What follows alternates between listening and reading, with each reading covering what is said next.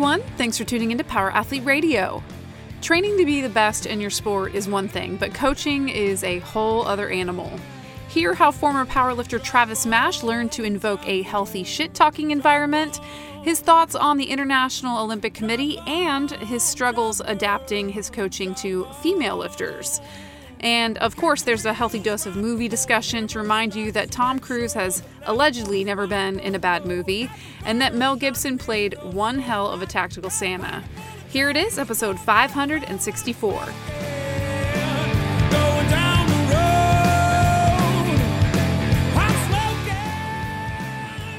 You know, the velocity-based training is interesting. We toyed with it, and I've always thought it was so interesting in terms of like periodization and trying to like figure out fatigue. And then I just figured out that sometimes sheer will can just get you to move the fucking bar as fast as you can. It can. Yeah, totally. And then when we were we had a Tendo unit, we had all these athletes coming in and we were doing this, and there was all these outliers that just completely, we had all this, I thought I was super jiggy, and then we brought in people that were outliers, and it just kind of shattered everything. So I sometimes wonder, I know the stuff you're doing, you work with a lot of what I would consider outliers, or right. I love seeing your Instagram when popping up and seeing 17-year-old kids snatching 400 pounds, and just shit where I'm like, oh my God. So we have a bunch of outliers. So. Are they outliers, or is it just intelligent programming and good coaching? That's a great question. The best athlete I have, is in my backyard. So it's not somebody I recruited. It just happened to be somebody who came to me. He wanted to be good at CrossFit. And the minute I saw him move, I'm like, okay, I'll get whatever you want me to tell you, but I knew he was going to be a great weightlifter just from his movement. And he was in my backyard. So is he an outlier? I mean, I'm definitely has some good genetics, but he didn't start out quite as quickly as some people, but he's definitely now risen to that level much quicker than some others. So is it is it genetics, or with Olympic weightlifting, is it just Shawshank Redemption, time and pressure? Well, powerlifting, I would definitely say time and pressure. With weightlifting, you got to have if you look at someone, I'll tell you, here's a good indicator. We do reactive strength index, where we do a depth jump and we look at how high and then how quickly they got off the ground. And it is almost point blank. You could look in a straight line of who's my best to who's my worst based on that test. Mm. And so there I have to say genetics has to play a role, because, RSI is going to look at the tendons, and it's going to look at fiber type, and it's going to look at strength. It's pretty much all three of what's important all in one, and it's a telltale sign. And the guy that's my best dude who should make the Olympics, this quad, he's going to be the top guy in that test.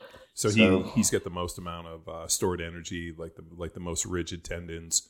Right. For those of you guys that don't know, it's a test where you jump off of a box and they're measuring how fast it takes you to get back off of the ground. Right. Foot contact. What is it? Foot contact reaction time. Do we want to step off, or do we want to jump off?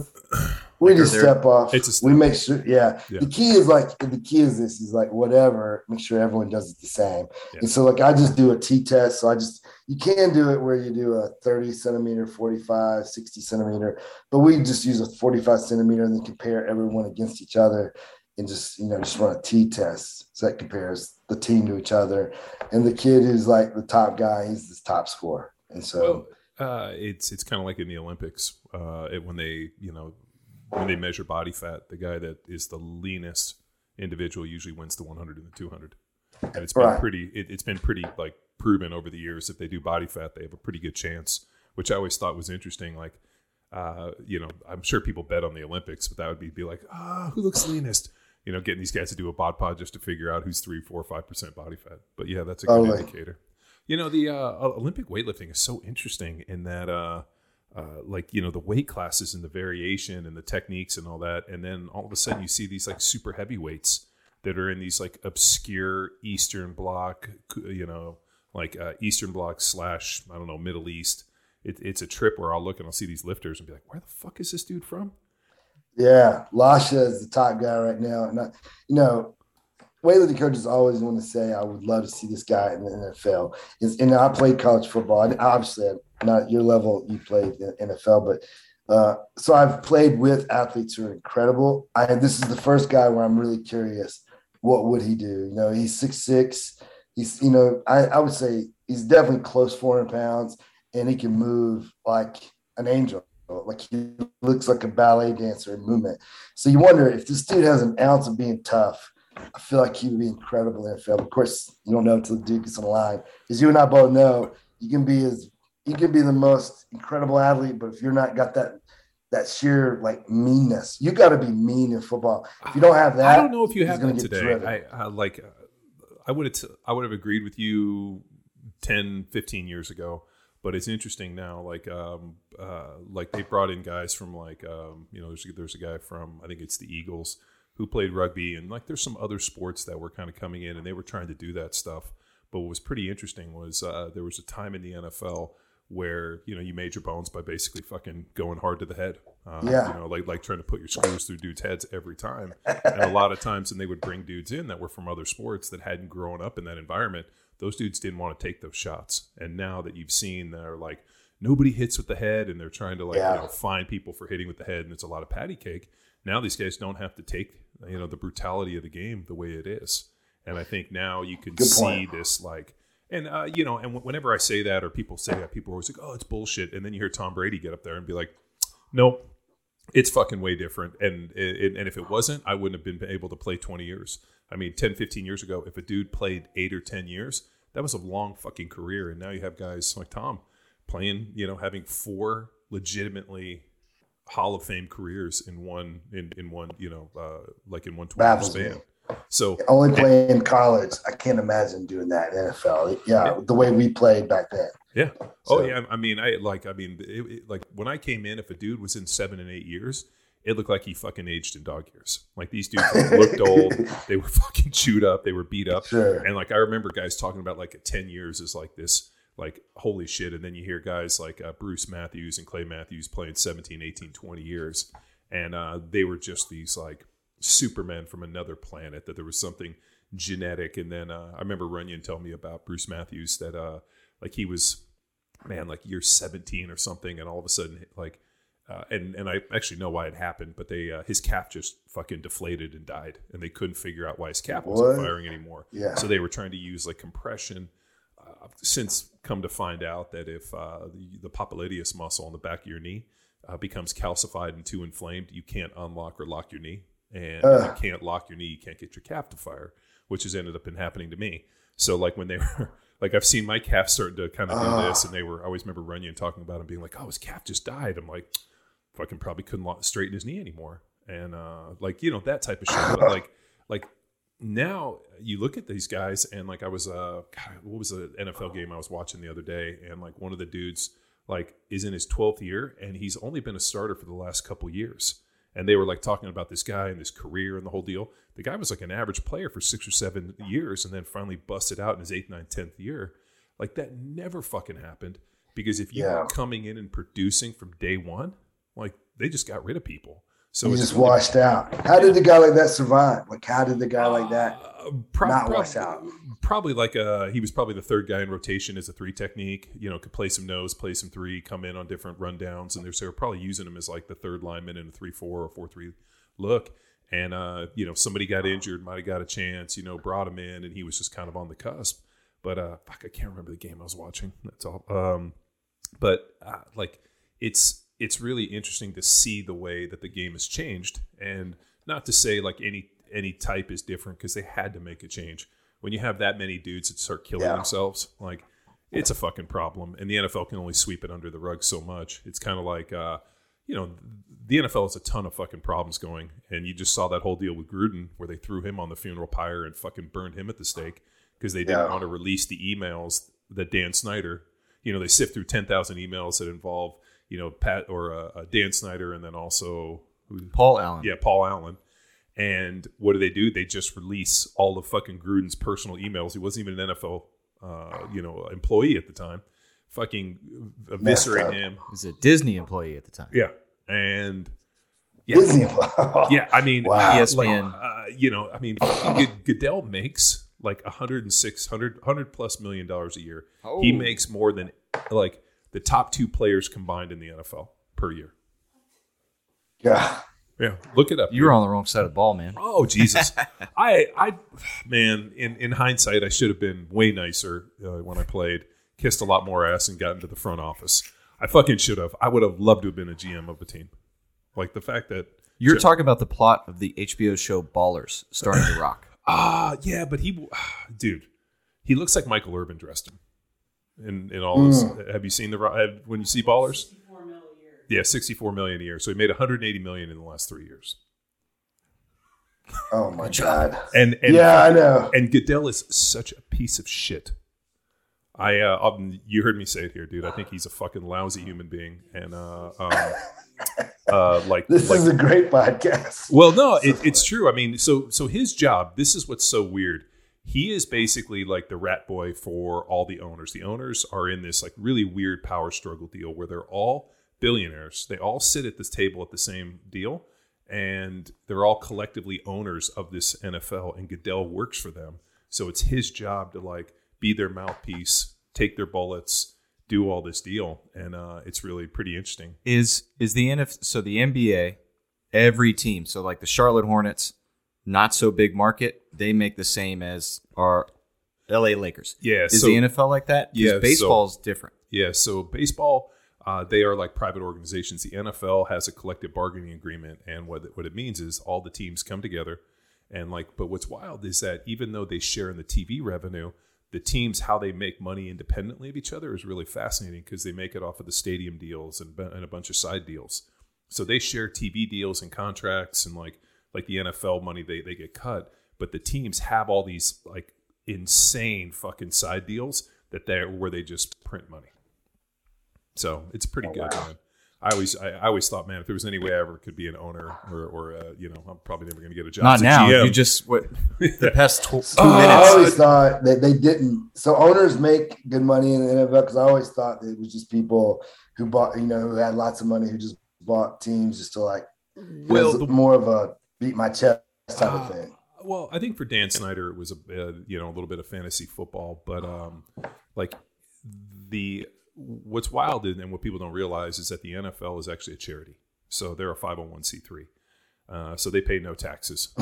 Every one of those teams is a charity. Yeah. So it's pretty wild that it's man like digging into like the way that not only the NFL and the deals have been collectively bargained with the Players Association and the way that they've set up these organizations and like the funnels and the whole deal is an absolute masterpiece of like financial discourse. Like it is unbelievable the way that they set this thing up. I mean, the only people smarter than them were probably like, mob accountants who they probably hired, which, if maybe they did. Well, Art Modell. I mean, dude, believe me, Art Modell, gangster. Really? Connections to the mob. Oh yeah. Ray Lewis gets tied up in that deal where, he's jacking where they, kills those guys. He's on trial. Allegedly. Yeah. Allegedly. And Art Modell goes in there and that whole thing got swept under the rug. He went on trial. Those guys turned. I mean, believe me, there's still a lot of juice for that stuff. Wow, and nobody ever talks about Ray in that one. Where's the white suit, Ray? Why were you buying hunting knives? Hey, winning changes everything. Yeah. Oh, yeah.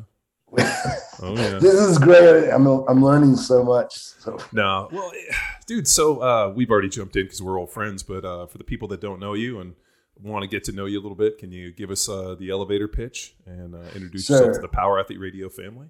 Sure. I'm Coach Travis Mash. I started out, I played college football at Appalachian State. Went to, from there, I went straight to Colorado Springs, started doing Olympic weightlifting with Wes Barnett was my first coach.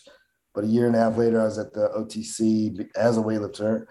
From there, I moved home because my father got sick. He got terminal cancer. So moved back to North Carolina. I couldn't keep weightlifting. Back then, there wasn't like a CrossFit on every corner.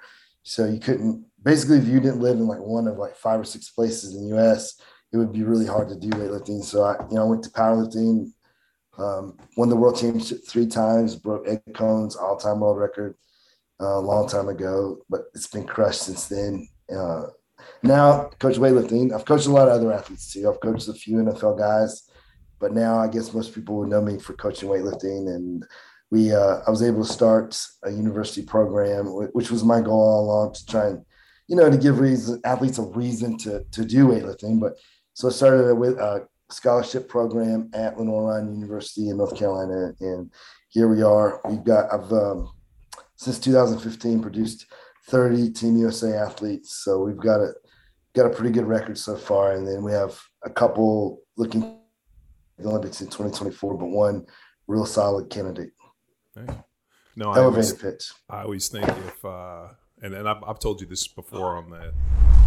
Hey, Power Athlete Nation, if you enjoyed this podcast and you're interested in supporting Power Athlete and getting involved with Power Athlete, myself and the crew here in Austin and in the global network, you can do it a few different ways. You can link on shop.powerathletehq.com. You can buy merch, Be the Hammer, Move the Dirt, all the really amazing merchandise that we put together. We also have the best training programs in the game. I think the most efficient, most powerful, well thought out, elegant programs that you will find.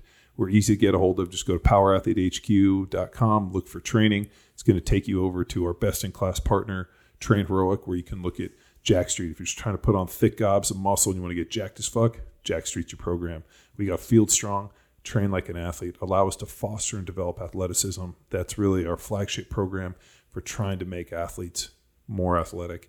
We got Bedrock, that beginner program. We got Grindstone for those of you guys that are in the fight. You need a flexible program that lives with you. If you're still into getting your face melted by the dirtiest, nastiest, saltiest wads on the planet, check out Johnny Wad.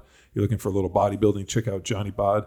And if you're looking for a program, if you're in a situation where you go in harm's way, you're looking to kick indoors and take names and break hearts and all that good stuff, check us out at Hammer, the Holistic Athlete Movement Readiness Program that was developed with some of the baddest dudes on the planet. So you can check us out in the programs. If you are interested in getting involved in the Block One network with Power Athlete, you can first check out academy.powerathletehq.com. You can check out our methodology. And if you want to go that Block One track, travel out here to Austin and prove that you are composed of the metal that we're looking for to be in our Block One network.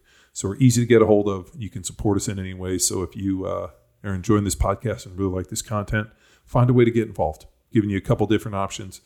We're looking forward to seeing you. Thanks. On the podcast and even being on your podcast, that getting to see what you do with your athletes, especially taking these kind of Division II, Division III football players that might have had a chance at maybe 1AA and bring them in and making them really good weightlifters was, I think, genius. Because I've always said if you could take those individuals, those guys that might not have been Division I, but still had the talent but might be a little short, and get them into something like a throwing or lifting or some of the other stuff, we're going to really see some amazing stuff happen. But then selfishly, watching it, I'm like, fuck, I wish I got to train there.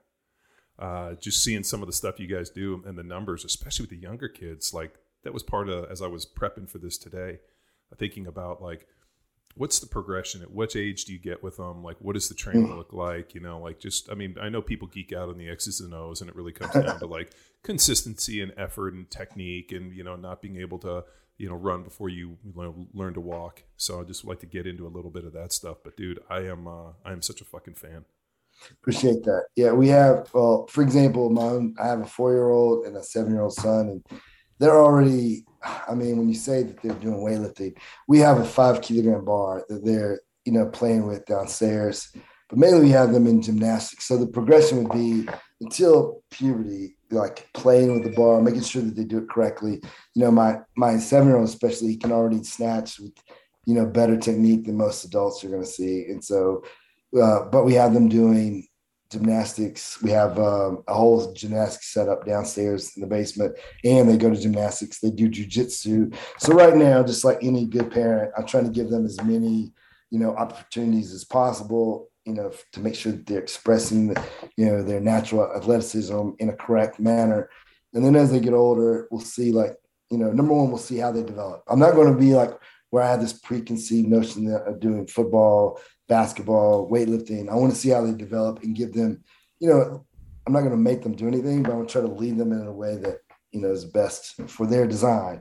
Here I am, 5'7" white guy trying to play college football, probably was fighting every genetic trait I had, so I'm going to try and help them make better decisions than me, but we're not going to go heavy until, we got to let puberty set in, but till then we'll have fun. Yeah, no, I remember when I found out I was having kids, I'd been reading all these, like, I think it came through, Dr. Romanoff sent me all these kind of like weightlifting journals and a bunch of stuff that they had done, like Abijay. No, it wasn't Abijay, but it was Mendeleev and a bunch of that like Russian weightlifting stuff. But I was always fascinated by like the development and like the idea of like gymnastics, changing different orientations, and the idea of like introducing some form of like athletic movement. And they made I think it was Romanov made a pretty good analogy where he said, if you look at boys and girls that did gymnastics pre-puberty, that once they get into weightlifting after puberty, they seem to put on muscle at a much higher rate. And he called it like almost like a priming the pump effect of physical exercise, and especially things that are metabolically demanding like swimmers. And it's pretty interesting. I went to last night, I'm coaching my son's 5-year-old basketball. So like now, which is wild, is, when we were kids, like, hey, your dad's going to coach, and your dad would just show up. Now you have to go to like all of these like trainings where you're going to like go and you have to like listen to this dude talk about this and like, go through and you have to sign these rules. And, they're talking about like how to motivate these kids. And I sat there for 2 hours last night and listened to this dude basically talk about how he just kissed, like, it's positive, but it feels like severe ass kissing. And I kind of wanted to be like, hey, at which point are the kids being influenced to try to be some form of intrinsic motivation? All you're doing is you're on the sideline just acting like a cheerleader. And as an athlete, I fucking hated cheerleaders, like in terms of coaches. I just wanted, but maybe I'm different in that I just want you to teach me the skills and put me in the best position to fucking win. And on game day, I don't want to get screamed at. All I want you to do is give me information on how to make me better. And as I listened to this thing yesterday, and then like you got to go through, and you're like, you will not touch the kids. You will, like going through this whole list of things, and you can't use sarcasm. And it was pretty interesting to see, like, it's either a fucking lot of lawsuits or we're dealing with a whole bunch of kids that I don't think would have survived in the 70s and the 80s. Yeah, no, I know it's a whole different world, and like that's what I'm really scared to even try. My son's about to do basketball as well. And like, I'm not even sure that I want them to do this youth, league, because I don't want them to start off on the wrong path. I really like the. I think so you far. Coach. I think you got to coach because as I sat at this table with the other coaches, they were like, "Hey, break up into groups and discuss some of your coaching experiences." And the first guy goes and he's like, "Well, when I was in 4th grade, and they were like giving us like elementary, and then I realized that none of the people at the table had played any competitive sports past like middle school." And the one girl's like, I played freshman year basketball. And they come to me and they're like, what's your coaching experience? And I'm like, which one? Like, I was like, yeah. And then the guy, I was like, well, I played in the NFL. And the guy's like, I knew it. I saw your name. I knew who you were. And I was like, oh, okay. You must be really into football to know who I am. But it was just interesting that like most people, like their experience. And then the other one, which was wild, is they were talking about like fundamentals in this. And the amount of people in there that I would say had some form of like physical culture mentality was really on the low side. So it was kind of interesting, but I'm going to do it just because I want my kids to have a good experience. And they asked me, they're like, what's your coaching philosophy? I'm like, I just want the kids to have fun, and I want them to have really good skill acquisition. Other than that, I don't care about wins and losses. Everybody should be able to dribble. They should be able to shoot. We're going to work fundamentals, and I want everybody to have fun. And that's it. I don't care about anything else. Agreed. But the problem is that you have the parents you're talking about, the ones who did not play. And so what ends up happening is they're in there for the wrong reasons. They're trying to relive that thing. It didn't happen for them. And so now it's going to happen with their kids. And so I do not want my kids being caught up in any of that bullshit right there. It's because just because you didn't work out for you, I don't need you causing issues with any of these kids now. And so I don't want to be a part of that. That's what scares me right there. Some parent, it did not work out for, and they're going to show you with their kid. I'm like, man, odds are your son is going to be just like you because he has your genetics. Yeah. And no matter what you do, you're not going to do shit about that. So, yeah.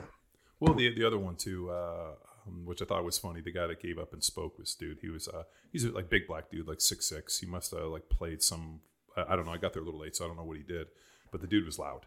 And the thing that what I thought was hilarious is he wrote out a contract, and it's like basically like a deal that he made with the parents, and he wrote this contract down, and they'll have to sign it to be able to come. And it's like, you will not do this, you will not do this. And he gives them one warning, which is the day they sign it. And if they break any of them, they're booted and not allowed to come. And he makes one of his assistant coaches act like the fucking bouncer. And if they show up, he fucking throws them out. I'm down with that. Me too. Yeah, Travis, I encourage you to coach. There's different levels. So I was coaching middle school, now coaching high school lacrosse. So sport level, and dealing with the parents has been a challenge, but also the coaches. So I think there's a lot of parents that need this class, and it helps weed out the guys that are going to take it way too seriously, because then it gives them, it's like they're swinging so far towards the left to try to keep it positive and a fun experience versus the rules and kids these days, individual coach. And the observation from the middle school transition to high school, there's like a breaking point with the kids, and some hit it in middle, some hit it in high school, where like playing grab ass, being at practice for your friends and teammates. Oh, I'm playing this sport because my friends, I don't necessarily like it. So they're in it for, fun, playing grab ass. And then they start to realize that when being fun is winning, being fun is starting to be good. So like football, very physical, where lacrosse is physical but skill oriented. So there's like an observational breaking point where, I don't have to think about catching and throwing. It just happens. Well, like, and I think that's an interesting transition, and probably with the weightlifting too, where like people get into it, and fucking weightlifting is not easy. I mean, the amount of training and volume and just frequency of training, like it's fucking hard on the body. And I know because we Olympic lifted a lot in college, and Olympic lifted through the NFL, and you over pull that bar and it crashes on you, it's like a motherfucker. So it's like a bomb going off. Yeah. Oh yeah. You got 400 pounds crashing on your chest. It's not good. But I think with sports and whether it be Olympic weightlifting, everybody in the beginning, it's fun. And then all of a sudden it becomes work. And then the work is the only way for it to ever become fun again. And I think where a lot of kids lose their drive, and whether it be lacrosse or football or whatever, when all of a sudden they realize like, holy shit, for it to be fun again, I got to put in this body of work so I become good enough to make it fun. Mm-hmm. And then there becomes a time when all of a sudden they start paying you and it's not fucking fun anymore. And then you got to go out and search for new ways for it to make fun by trying to go out and fucking beat everybody's ass. So I wonder with that piece in Olympic weightlifting, like, because I'm sure you've had a ton of kids that show up and, big vision of their eye. I mean, stars in their eyes. They've seen the Olympics. They see CrossFit. They see what's happening. And then you get into it, and you get into like a little bit of the Groundhog Day, and you're like, well, what are you going to do today? Same thing we do every day: squat, snatch, clean, and jerk. And then like exactly. And then they realize like, holy shit, this is not going to change. Like, how do they persevere? Every one of them starts out the same way. I want to be an Olympian. They all say that. I'm going to go to the Olympics. And the sad thing is I know right away, 90% of them that say that aren't going, no matter what they do. And it's sad. It's because, it's just like, when you meet a 16-year-old boy, probably if he has a chance at all of going to the NFL. Like if you had met me and I was 5'7" and white, you'd be like, come on, man. You're not going to the NFL, And so like, unless I ran like a 4.240, which I didn't. And so like, I know most of these kids, it's not going to happen. And so it breaks my heart, but I don't tell them that. I let them push as far as they can. And normally they make the realization themselves. And so, but really, a lot of them can go to, we can make a Team USA, we can make a junior squad or a youth squad. And through that, I'm hoping that they learn the basic, how to persevere through in life. So I do believe weightlifting teaches a lot of good, characteristics that can stay with them through a long time. Is like, number one, it's just you out there. So you gotta make goals, you gotta set goals, you gotta work hard, you gotta persevere when it gets tough. And like the only way to have a good time is go through that hell to get to that one competition where it goes well. And so there's a lot of good lessons to learn, but like, it's sad that some of them, like the things that they give up and do in the hopes, especially I'll have kids move from across the country because, parents want them to make the Olympics. And, I don't have it in my heart to tell them the truth of like, you can move and you'll be pretty good, but you you're not going to go to the Olympics. There's only 4 people. There's 4 boys and 4 girls that get to go to the Olympics, and you're not one of those 4, man. I mean, I'm sure, similar to the NFL, which is kind of interesting in that, it's real easy to sit in the coach and be like, oh, all those guys are on a bunch of drugs. But the thing which is different in the NFL is, 1 year I got tested 36 times. So, right.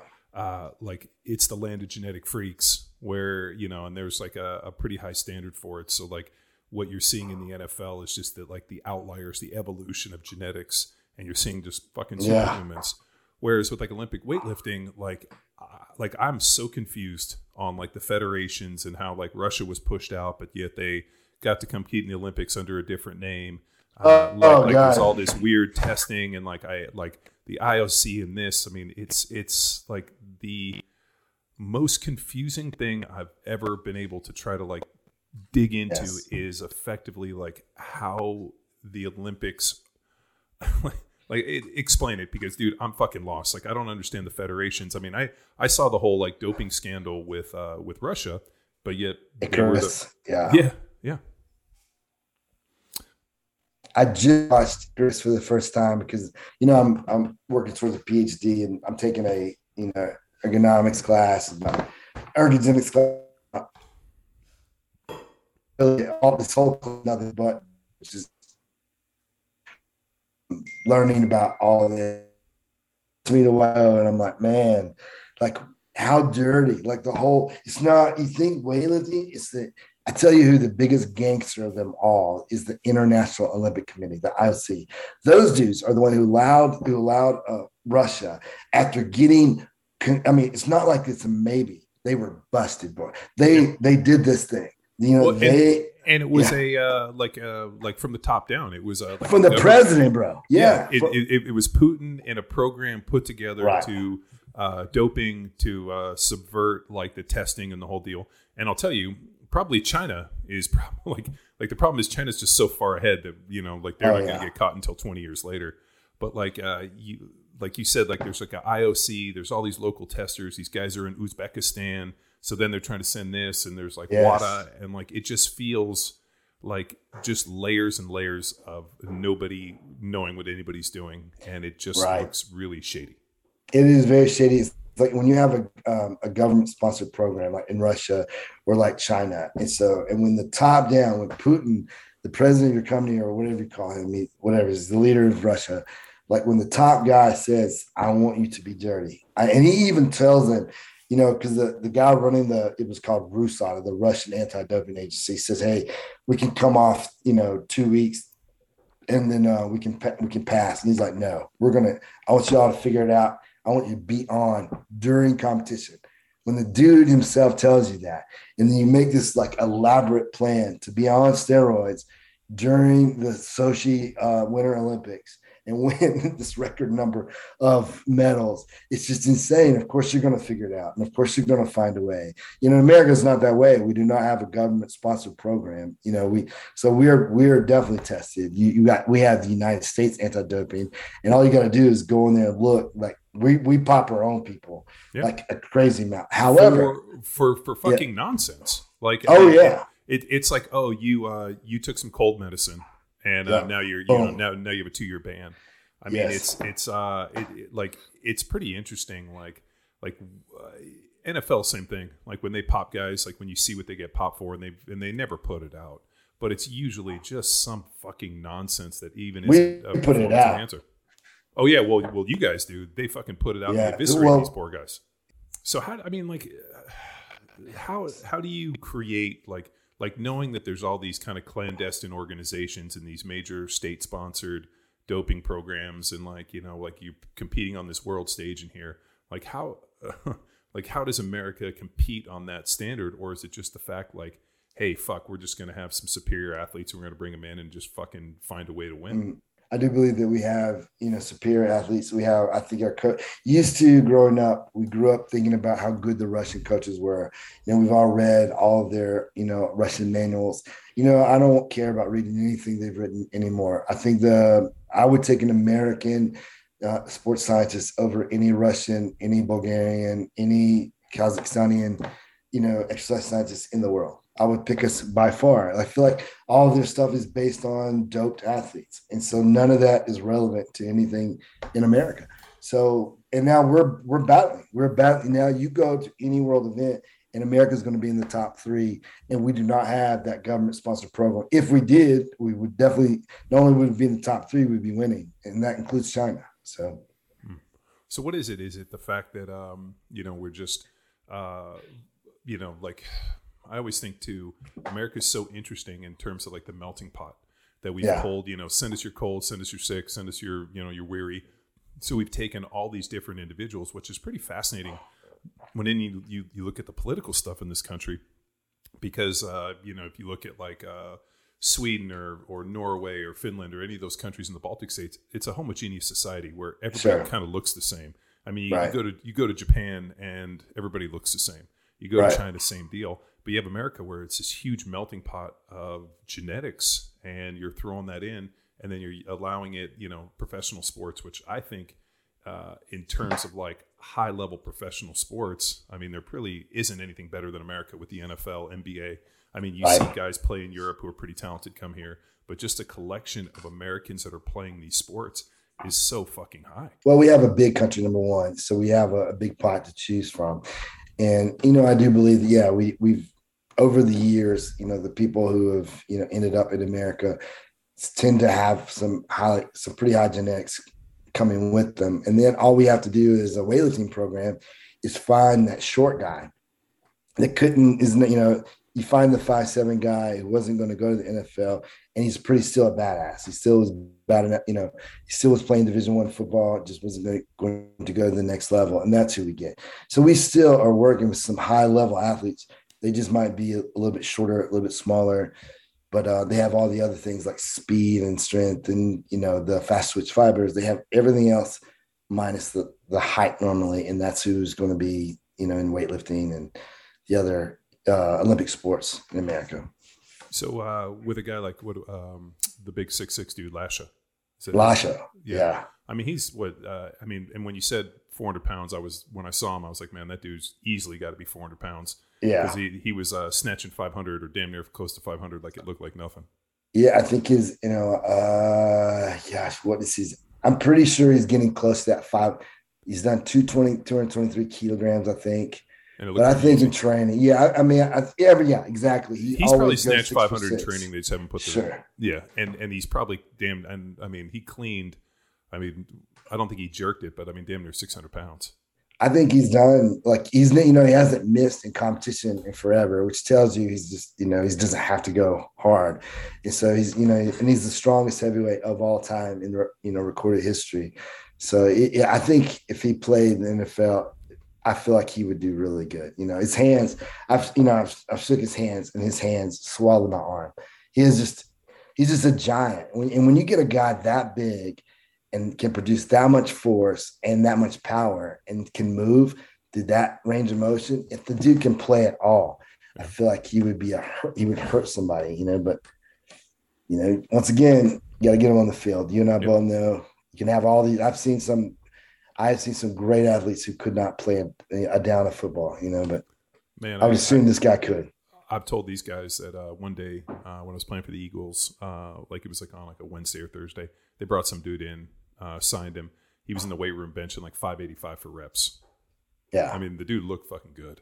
And we went out there, and he was D lineman, literally first play, stand straight up, trying to put his hands out like this. I hit him straight in the chin and tea kettled him.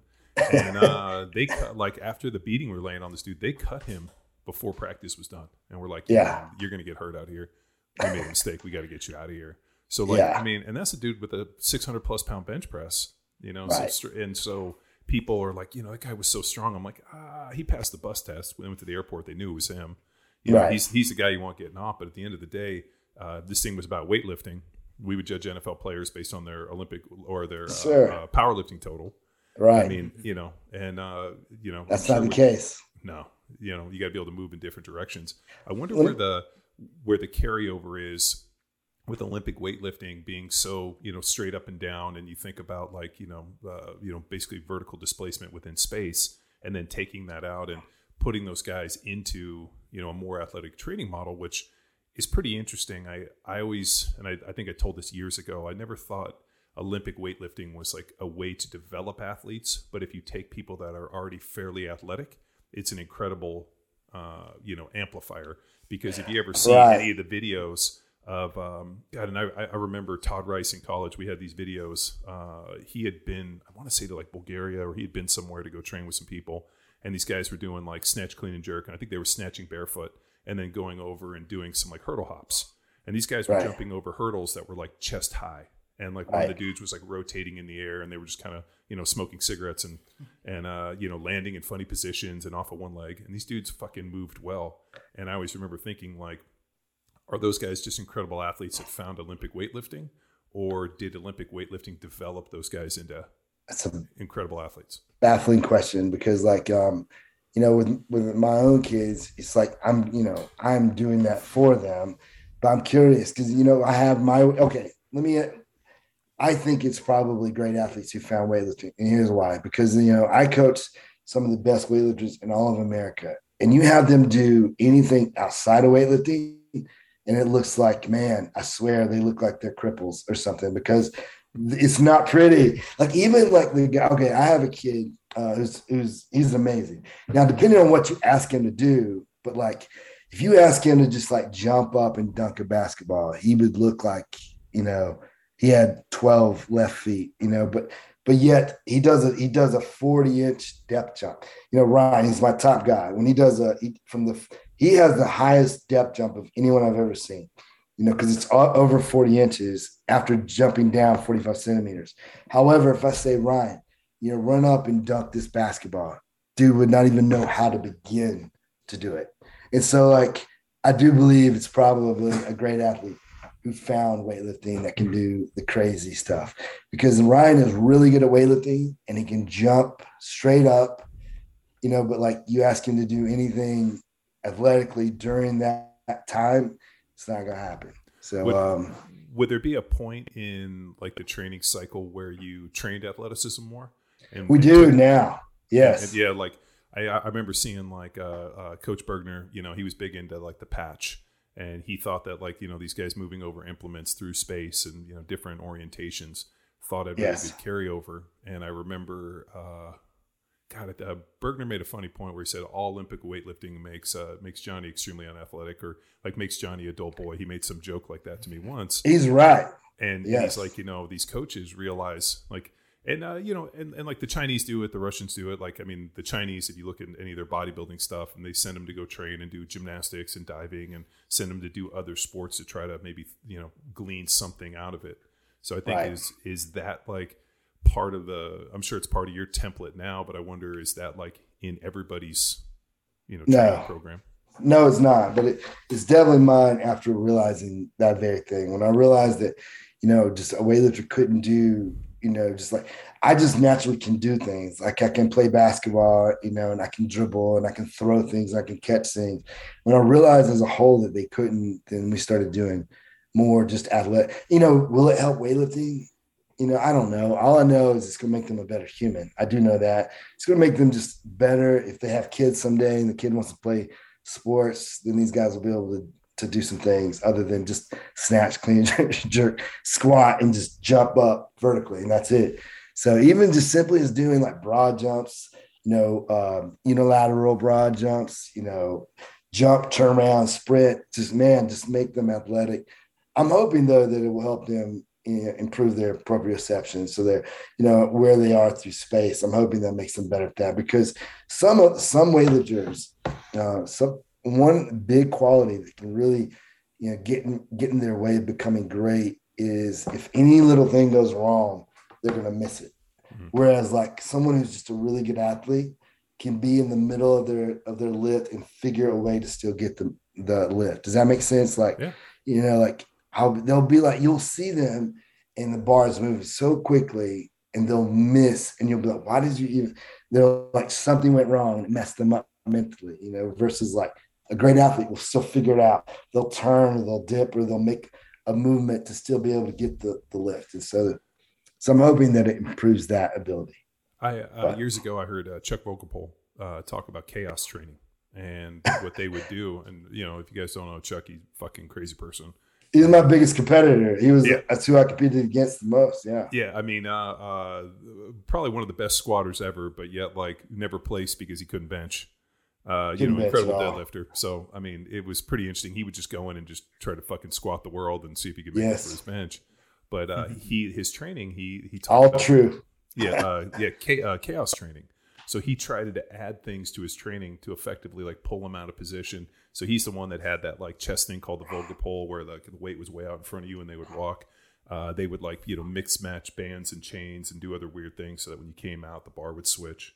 And I just remember like listening him talk about like trying to like control chaos in your training to try to prepare for what might not be perfect.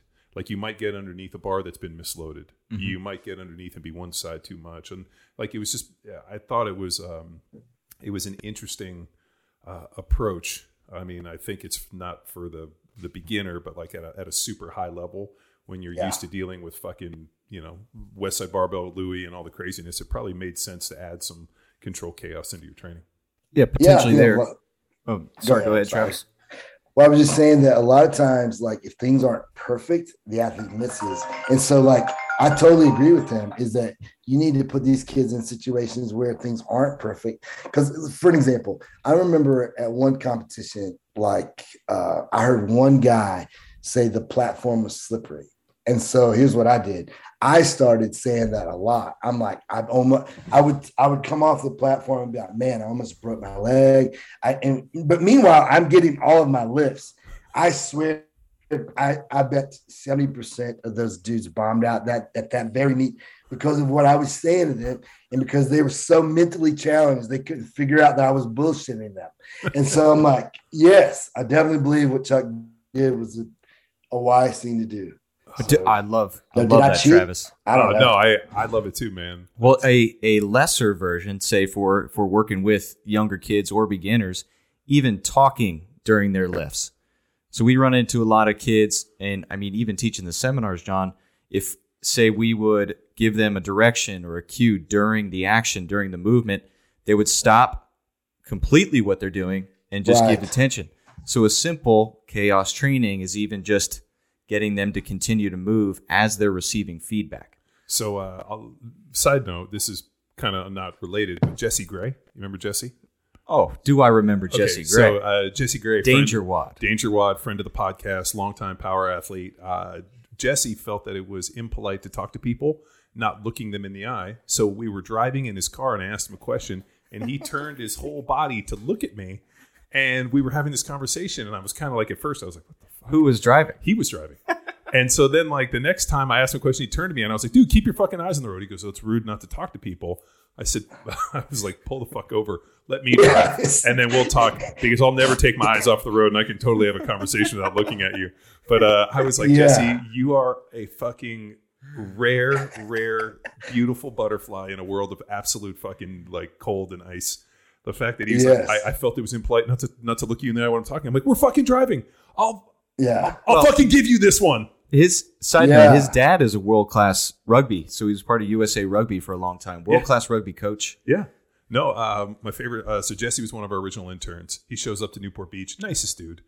And he's there about a week. I've never been around Jesse when he'd been drinking. So he goes down to like one of the local bars. And Jesse's a complete smartass, like really good sarcasm, like just has the innate ability to get under people's skin really quickly. Rugby player. Yeah, he's great. And he like gets into some like shit talking altercation at the bar, goes to walk home, and like 10 dudes drove up, jumped him, and almost fucking killed him. So the kid's there like 2 or 3 days as our intern, and he's like in the hospital, he's all fucked up. And I'm like, Jesse, what happened? He's like, I don't know. I was walking home and these dudes jumped me. I'm like, I've lived in Newport Beach for years. I've walked home drunk constantly. I've never been jumped. What the hell happened? He's like, I don't know. And then he ends up healing up. We go out and get some drinks. And I'm like, oh, I fucking know exactly why these guys beat the shit out of you. And then out of that gym, we had CrossFit football. We had Balboa and then Danger Wad. No way. Yeah, what's more impolite, like to not look at me or to kill me? Well, this is a great segue. We were talking about earlier the opportunity as a coach. John's coaching youth. Travis, you got years of coaching experience. So the importance now of teasing, sarcasm, shit talking, not shit talking, but like that's in giving Jordan kids, Peterson's book. Yeah. So giving kids candor, Travis, like, so they're prepared when an opponent gives them actual, like, demeaning feedback, they can realize, like, oh, I know how to handle this. So Travis, what's your experience of the importance of a coach, like helping kids grow in character and receiving both negative feedback and like demeaning direction from other opponents?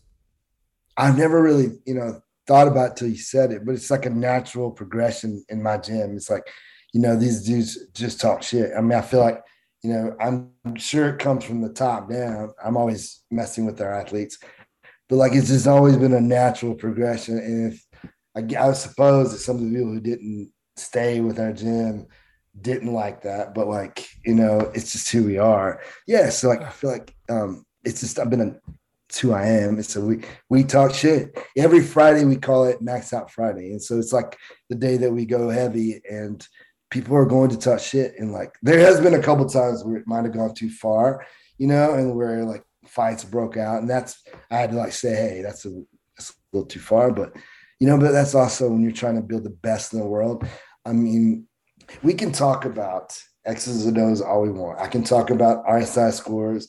I can talk about, tendon quality, tendon strength.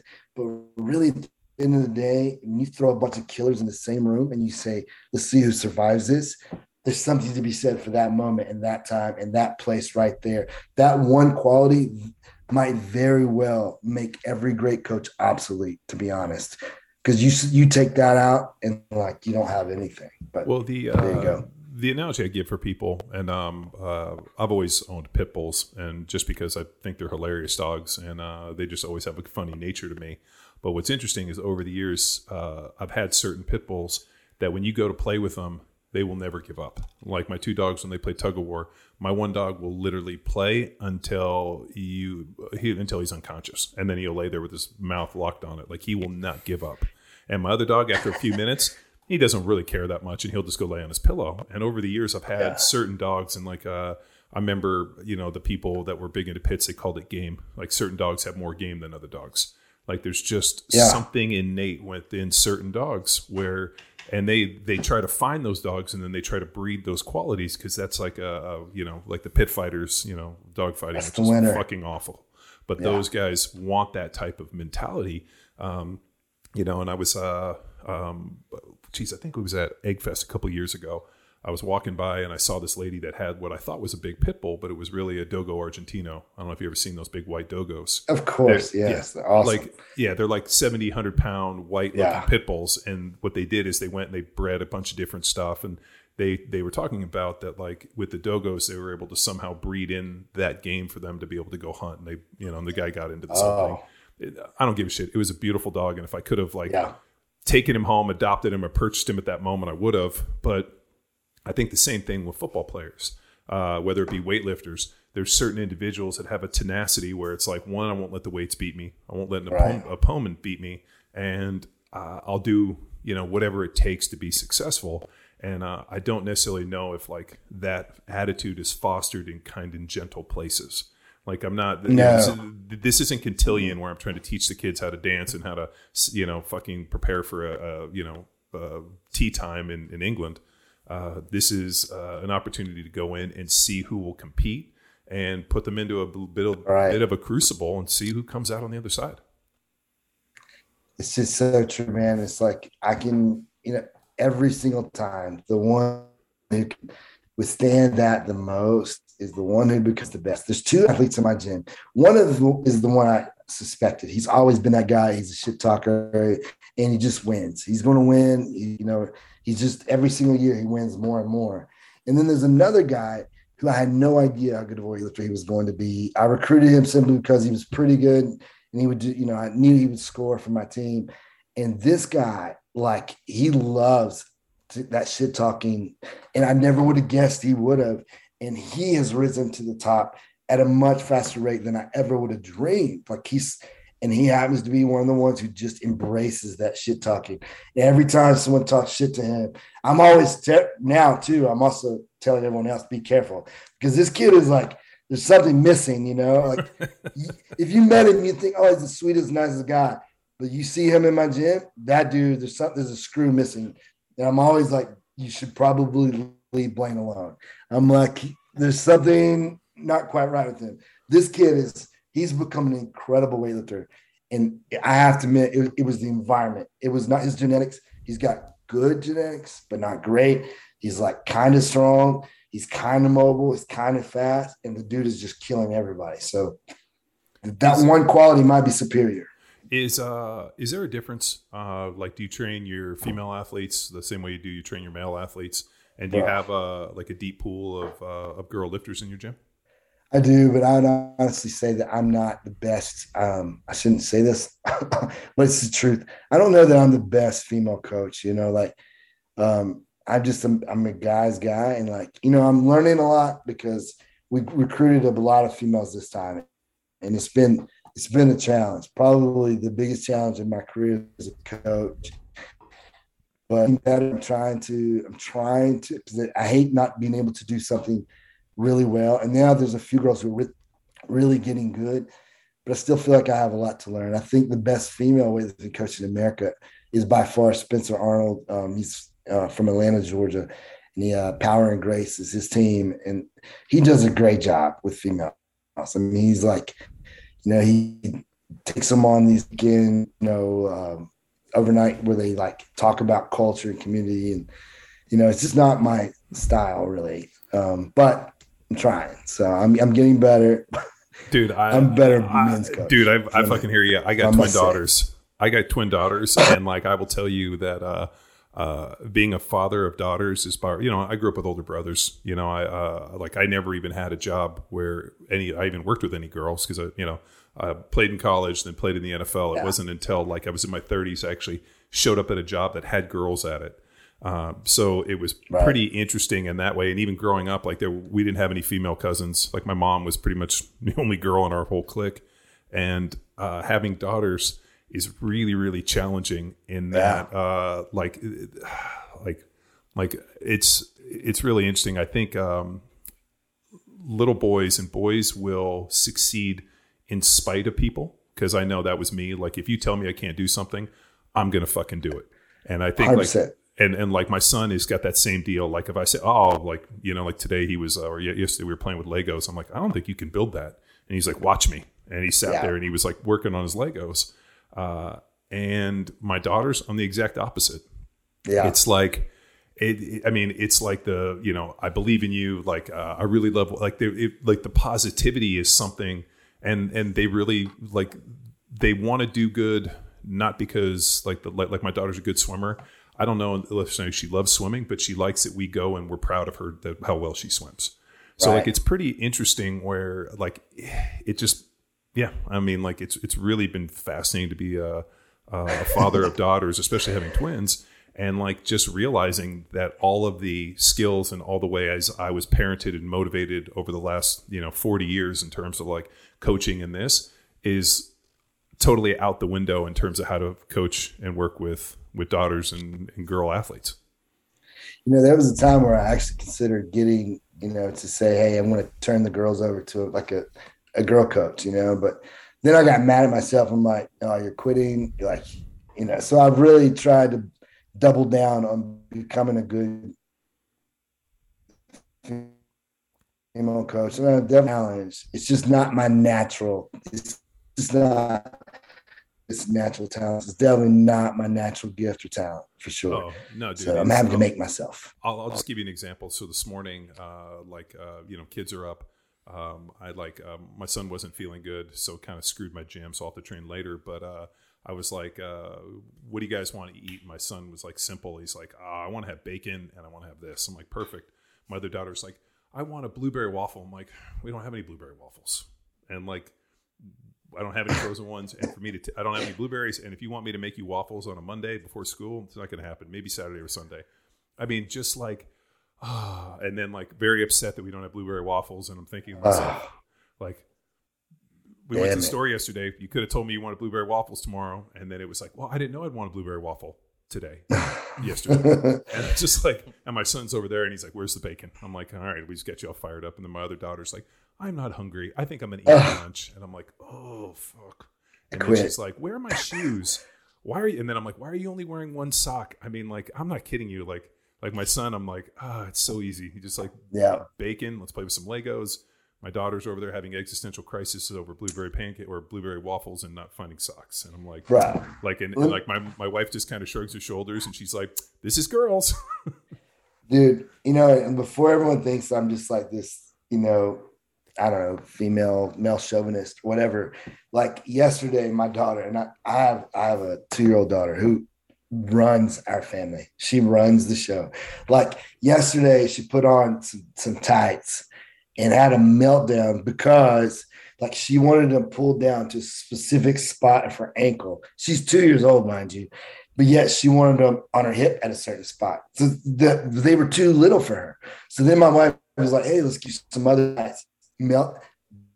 Breakdown. I mean, I'm talking all out kicking, screaming because she could not get this pair of tights to go to the certain spot of her on her ankle and a certain spot on her hip, and she lost her mind.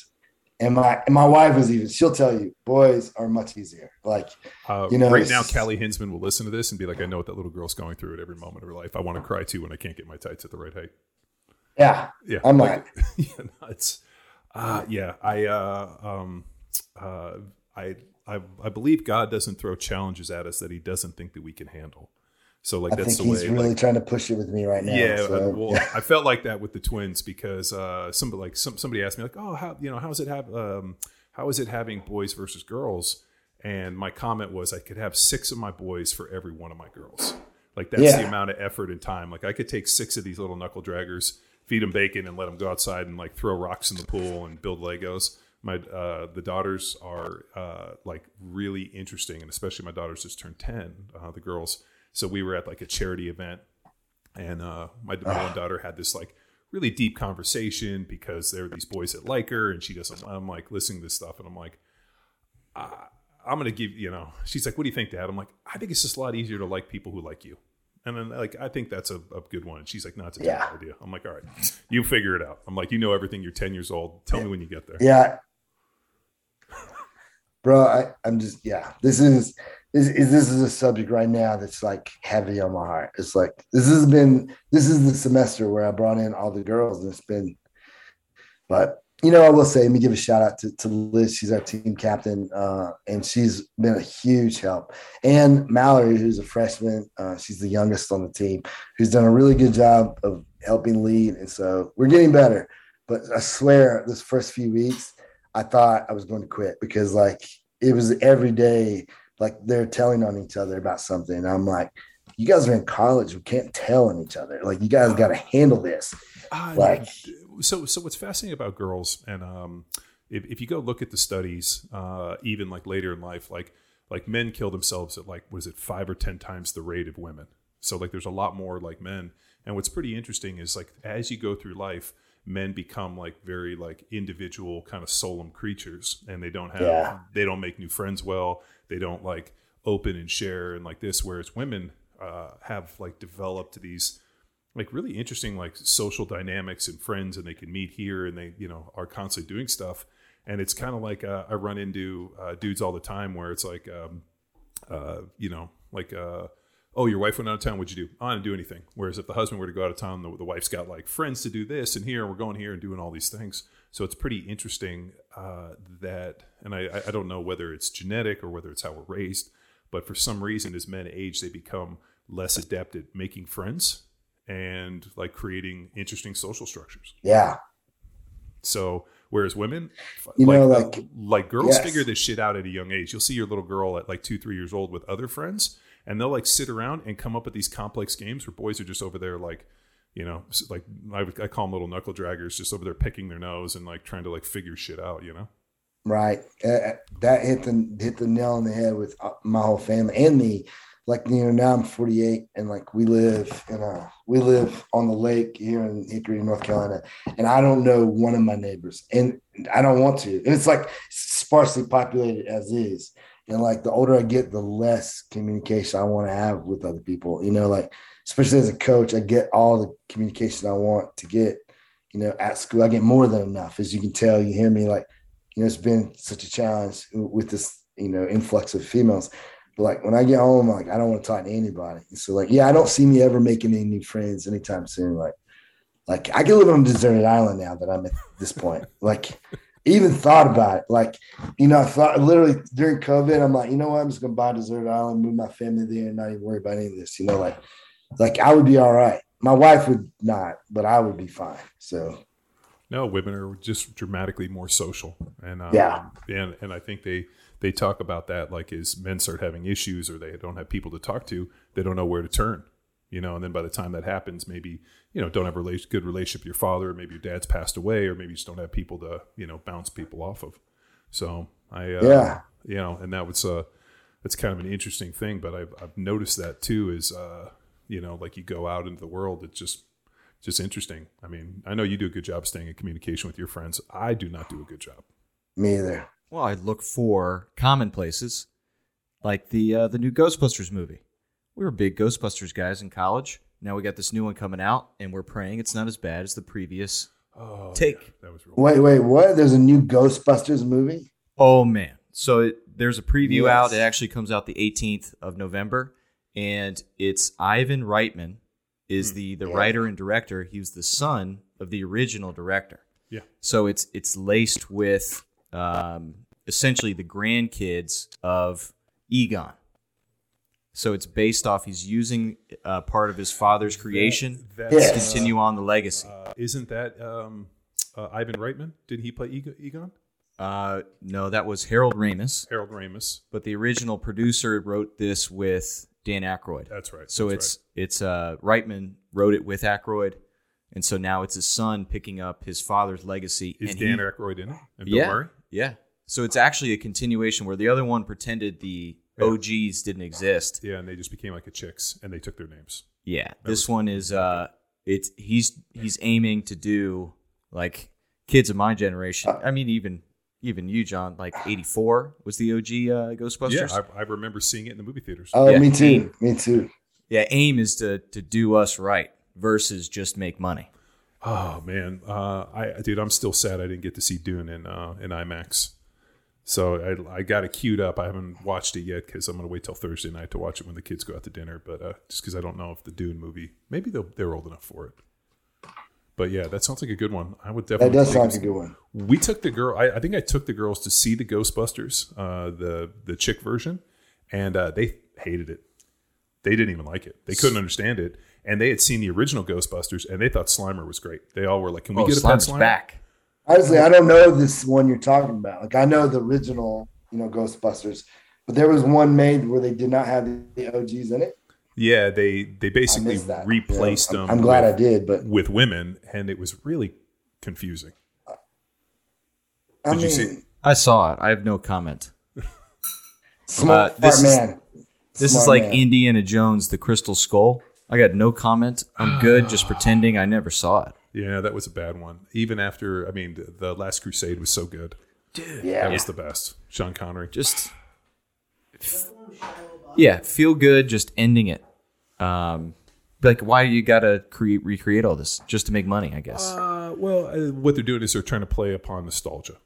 So Pray. You mean praying on it? Well, what they do is they figure it's easier to kind of go back in time and try to like reboot successes because they feel like it has a greater chance of survival and like strength.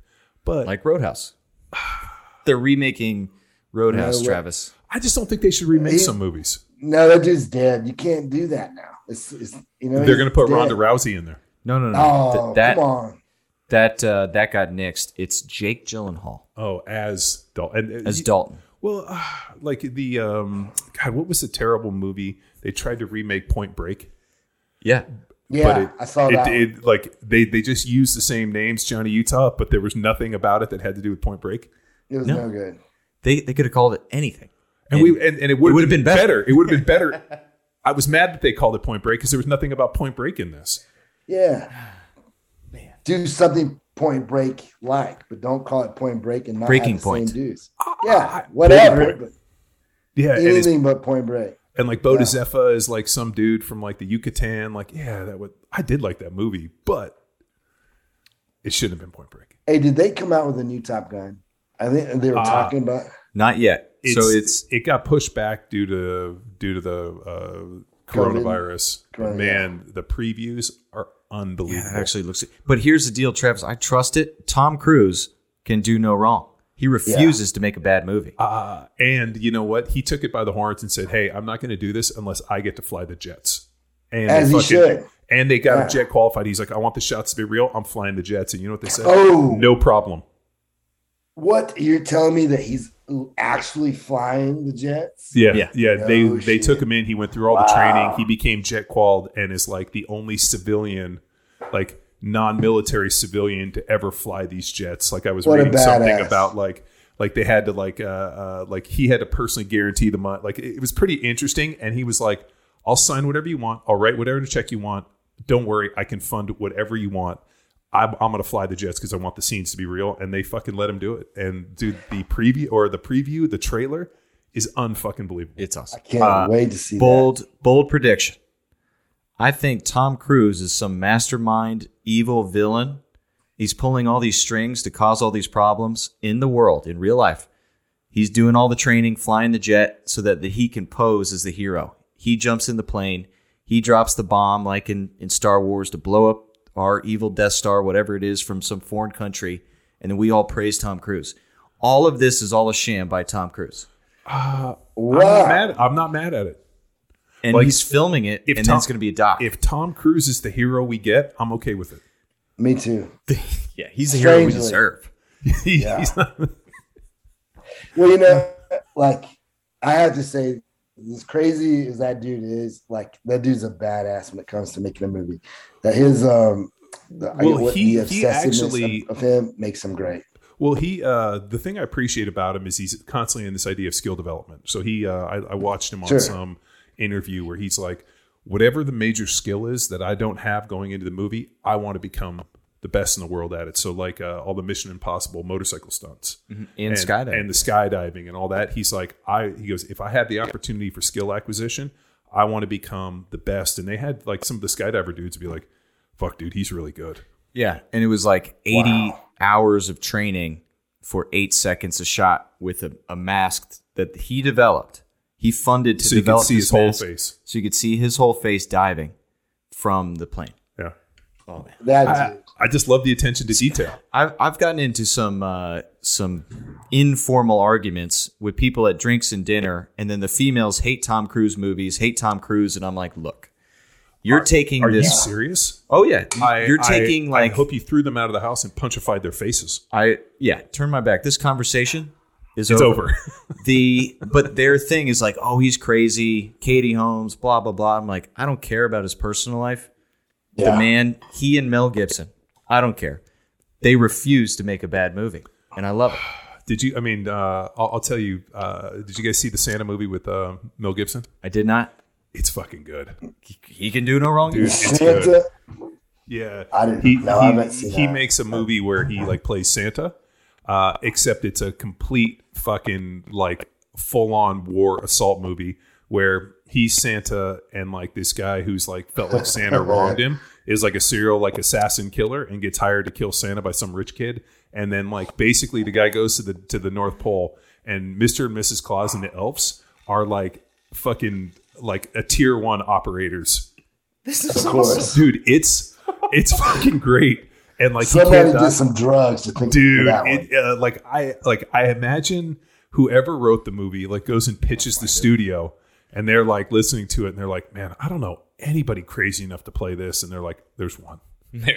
Mel Gibson will fucking do this. And he's gritty enough and salty Braveheart. enough. So when you see any of those pictures where Mel Gibson looks pretty jacked with a big beard, that's when he was training. I think Gunnar posted a picture when Mel Gibson was training with him where he's looking pretty yoked out at like 60. And that was when he was getting ready for this. Is it called Claws? It's called Fat Man. Fat Man. That's it. So that's his like his call sign. Here's the plot. Wait, listen. Here's the plot. Travis, real quick. A rowdy, unorthodox Santa Claus is fighting to save his declining business. Meanwhile, Billy, a neglected and procurious 12-year-old, hires a hitman to kill Santa after receiving a lump of coal. Sign me up. Oh, dude, when I tell you it's good, it's like I love The Patriot. It's one of my favorite movies. It's like as fucking bloody and battle-ish as like The Patriot mixed with like a Rambo movie. What? I'm not kidding you. Like I forgot where I was where I saw it. I was it wasn't on like a movie theater or something. I saw like oh, that looks pretty good, and I turned it on and was like, this is the best. This will be my new Christmas Die Hard movie. Here's my new genre I'm all in on. Fantasy, action, comedy, thrillers. Yeah. I mean, 10 years ago, that wasn't even a thing, was it? Like, I think it's genius. What else is in that genre? It's a standalone. It's just this one movie. The new Ghostbusters sounds like it'll be in this new genre. Oh, dude, when we were kids, like, do you remember the second Ghostbusters with Vigo, the Carpathian, and that whole thing? Oh, yes. Dude, we loved that movie. And like his whole thing of like on rivers of blood, and we used to quote the shit out of that movie. That was one of our favorites. Oh yeah, we quote that as well. The artist essentially walking by the painting and all his artists in his shop or whatever the studio. He looks at one person. He's like, "Everything you're doing is wrong. I want you to know this," and walks away. So that became, if we were coaching kids, like as a fundraiser for college, we just pretend to be that guy and hammer these kids. They had no idea what we're talking about. Everything we laughed. Yeah, wrong. But now you can't do that. So I beg to differ. So the rule, and this was Travis, you should implement this today at practice. The new rule is for every five comments that fill the gas tank, you're allowed one comment that basically drains the gas tank. Like, you're amazing. You did so good. I'm so proud of you. That was a great, a technique. You're doing fabulous today. And then you get one, your hips were in the wrong place. And like, it was funny as they were going through all these examples, and I was like, I haven't heard a single negative yet. So wait, telling a kid that his hips how bad can it get? Well, I was thinking, like, if the negative that you're giving of like draining the tank is coaching their technique, I was like, I was imagining when they were like talking about draining the tank, they were like, give us some examples of draining the tank. Oh, you're not playing good. And all these people, I wanted to raise my hand and be like, I was 15 years old and had a coach tell one of my teammates, I'm going to rip your balls off because you're such a pussy. And I'm going to rip your balls off so that you cannot infect the world with your fucking level of pussydom. Yeah. And then he also told him, when your mom comes to practice today, I'm going to punch your mom right in the face for giving birth to you. Yeah. Right? That's where, I mean, that was like when I was imagining like draining the tank, that's what I was imagining. Me too. But he's filling up all the teammates around him gas tank because we're all laughing. Dude, my other favorite one is I heard a linebacker coach tell his linebackers, you guys are the nicest linebackers I've ever seen. You're so nice, I'd let you date my sister. Like, okay. I thought that was filling the tank, but then turns out that's a negative. That's a negative. Yeah. So I'm totally confused when these coaches or these guys in the room were like, give us examples of negatives. I was imagining like, that type of stuff. Travis, did you see the University of Texas football players film their coach post game? Yeah, it was their ripping them a new one. So they were on the bus. Texas is fucking awful. It's fucking embarrassing to like. Yeah, I'm saying that they are with all that money too. I mean, with all the money, the facilities, the branding and the history and just the amount of like fucking like energy around maybe a potential successful program, and they suck, which is really fucking a travesty. It's a problem. But they bring in these coaches, and the D-line coach, I don't know, but he's on the bus. And I've been on many buses where a coach has fucking literally tore us a new ass. Like that was, except these, just to give you a quality check of the level of character on that team, some fucking dipshit in the back turns his phone on and is videoing laughing. And then fucking has the balls to post that shit. And they're like, I'm like listening to it. And I'm like, first of all, he didn't say anything bad. I mean, I've been on buses where I've had legitimate coaches call players out and tell them, I'm going to fucking take your scholarship. You're a worthless piece of shit. I mean, the coach didn't do any of that. All he talked about was how embarrassed he was, how he feels like he got his ass kicked. Yeah. And more importantly, how upset he is that this team isn't taking this more serious.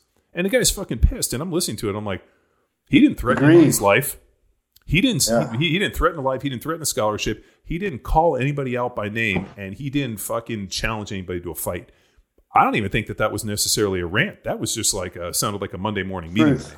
Sounded like truth, right? And the fucking comments. I can't believe they talk to the players like this. So I'm like listening to this, and I'm like, first of all, we should have a service on your computer where I should be able to buy punches. And I buy that, and then that person gets punched through their computer. Punched right in the face. If you Google, his name's Coach Bo Davis, Texas football rant, like you'll find it.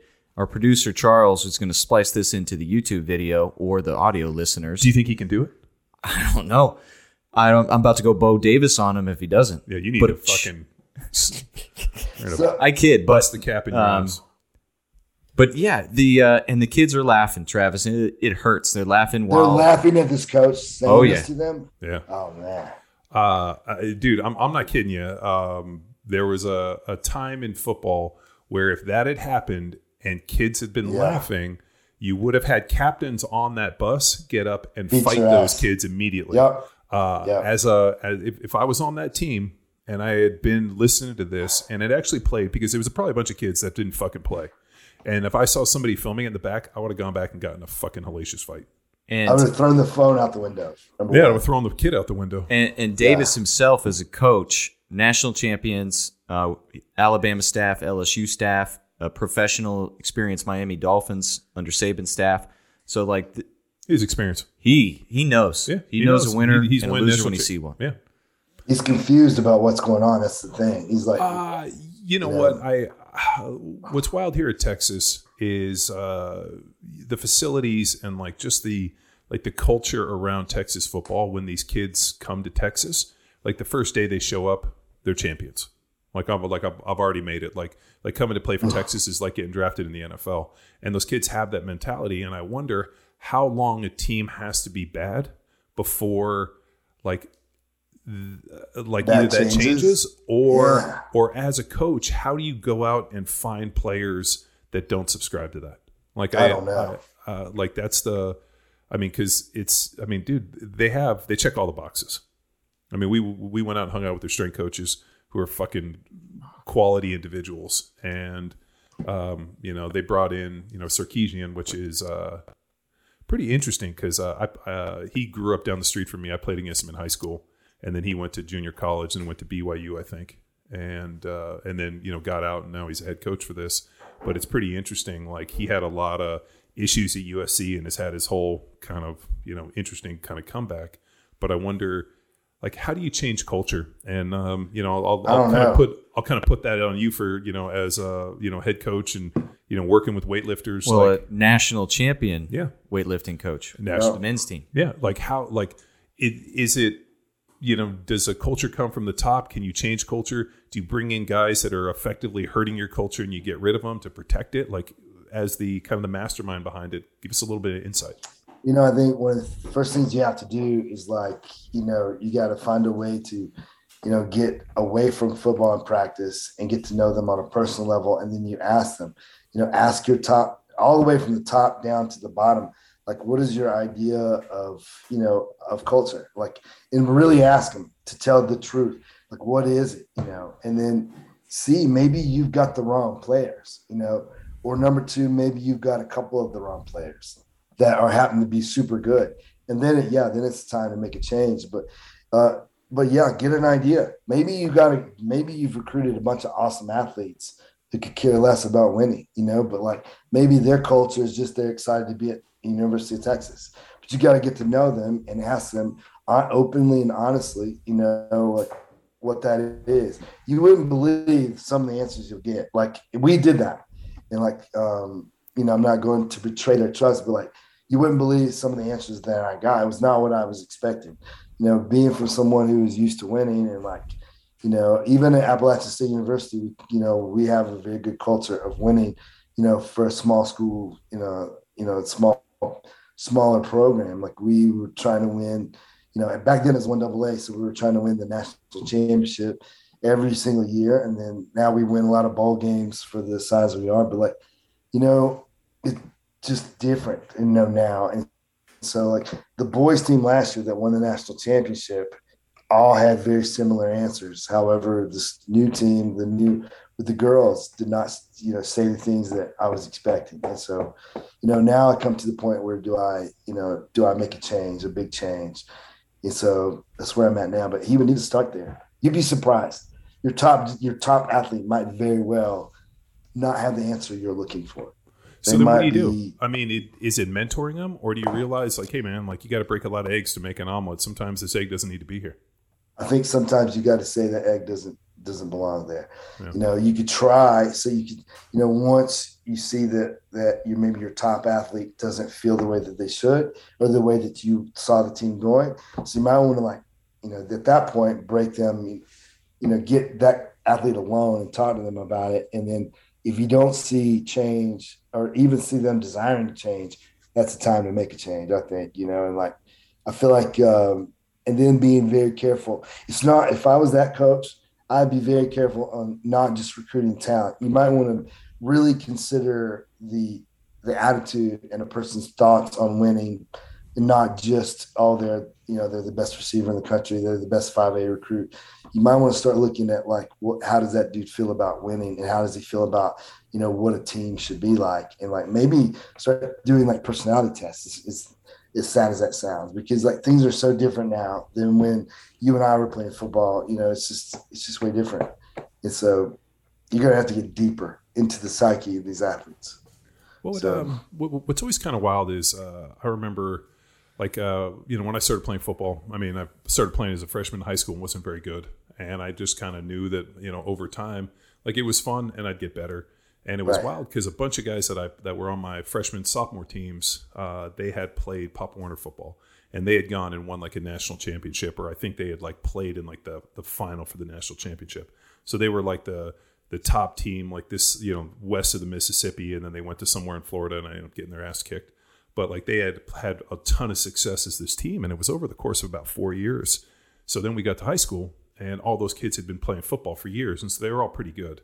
And they had already had a click, and I wasn't in it. And it was pretty wild. Like all of a sudden, you start lifting weights and everybody's getting bigger. And like, all of a sudden I'm growing, and now I'm like 6'2", and these guys are still 5'6", 5'7", and they were pretty good. And then all of a sudden, like, now we're going to go play against varsity. And, certain guys got brought up and they didn't. And a whole bunch of them just quit football. And we're like, it's not fun anymore. I don't want to play. And my thing was like, man, I'm just getting started. And it was still fun for me. But I wonder if it was fun because I was able to grow into it a little bit. And I sometimes think like, with Olympic weightlifting, if guys are coming in and all of a sudden now like, hey, they're new to it, the technique's getting better, and they're like progressing as they should. I wonder if like that's a fun piece. Points. Whereas like, you get some guys that are kind of come in and they've kind of maxed out their potential. And at the time when it should be fun, they're fighting for every ounce, every kilo. And then you're watching other guys that are just kind of like sailing through it. And it's a lot of fun because every time I'm coming in, like I'm not kidding you, lifting weights was by far one of the greatest experiences of my life, because every time I went in the weight room for about 4 years, I PR'd a lift. Sure. And then like I remember the first day I benched 115, and then I benched 315 when I was a senior in high school, and then I benched 500 when I was a senior in college. And like there was like this kind of linear progression over time of strength. And I remember being like, this fucking weight room is great. Because every time I come in here, I PR something, and then I'm able to go out and use it on the field. And then all of a sudden you get to a point where you're like, shit, I mean, if I put 3-5 pounds on a bench press in a year, I'm fucking excited. And so, but you get to that point where you're like, okay, hey, like I've done the body of work. I know what the fucking deal is. I'm not a kid. Whereas I wonder if like I had hit that years before, if I'd been like, fuck all this. It's a question that I've recently been asking, because if you look at the Olympic team from, it's 2021 because of COVID, but like two of the athletes started really young. You got Harrison Morris, and you got CJ Cummings, and then two of them, one of them started a little bit later, like in high school, kind of like you did. And then one of them was Wes Kitts, who played college football. Yeah. And you think about like two of those boys, Harrison, the minute the Olympics was over, packed up and went home and quit weightlifting forever. CJ Cummings, he was at the senior Pan American Championships with my guy Ryan, and he didn't make weight. And he's talking about like not unsure if he wants to keep weightlifting. And like you're talking about 20-year-old kids, and like they're already hating the sport right when they should be peaking. So the answer is I'm not quite sure at this point. I would have, if you would have asked me 2 years ago, I'd have said no, 100%. Start them young. Look at Harrison. Look at CJ. So, but then now that I see what I'm seeing, I'm not sure. I would say wait a little bit longer. Ryan started when he was 15. So he was, like you, kind of like ninth grade year in high school. And, he, had a lot to learn and has progressed at a little bit different pace than these guys. Because like Harrison and CJ, by the time they're 16 and 17 years old, there's like unbelievable. There's two of the best in the world. Here they are 3 or 4 years later, and they're done right when they should be. They should be like in the next 4 years that should be when they peak as athletes. And we won't even see that now because one of them for sure is quitting. So why? I mean, I don't know. I mean, I wish there was a good reason for it, because I always think about it. Like, why is it that, is it the late bloomer mentality where all of a sudden, like, you find success later, whereas sometimes when success is too early and you don't have to develop the skills to work hard, maybe it doesn't happen in the same way. Like, just a side note, last 4th of July, I was going and buying fireworks. And the dude standing in front of me, I was like, fuck, man, I've seen this dude. I know who this guy is. How the fuck do I know this guy? And it was funny because he like got all these fireworks, went and jumped in his BMW and like sped off, and he left his credit card right there. And as the lady like walked over, she like picked up the credit card. She's like, "It's yours." And I looked at the name, and it was Pat Mendez. Yes. And then about 3 minutes later, he comes fucking tearing back down in like this black BMW and is like, "Where?" freaking out. We're looking for his credit card.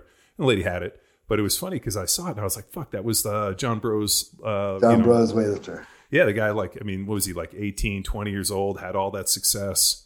And, ended up, I think he ended up, getting test positive for something or whatever. That's what happened. Had all the fucking talent in the world and just shattered it on the rocks.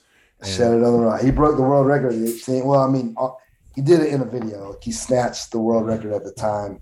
And everybody thought he was going to be like this unbelievable athlete, but then he got popped, and that was that. But I like Pat Mendez. I just think he's a guy who, didn't like what we were talking about earlier, didn't like the fact that he's having to go head-to-head against, some Russian or Chinese person that's on, and he decided to live that dangerous life. And it's hard to do that in America, man. You're probably going to get popped. So yeah, and also, Bros used a lot of that Bulgarian stuff where it was like squat every day.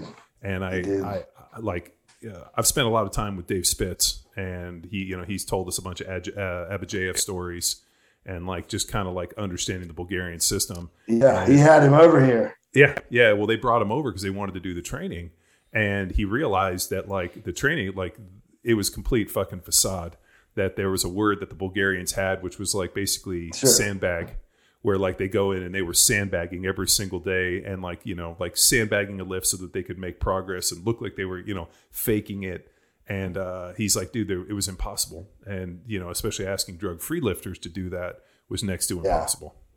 Yeah, he talked to Peter Zimas. Like, I got him one time to sit down, because he did the Bulgarian system when he was in Greece. And I said, look, can I ask you some serious questions? And he said, yes, ask me anything. So I literally ran to my room, got pen and paper, and like I spent hours asking him all these questions.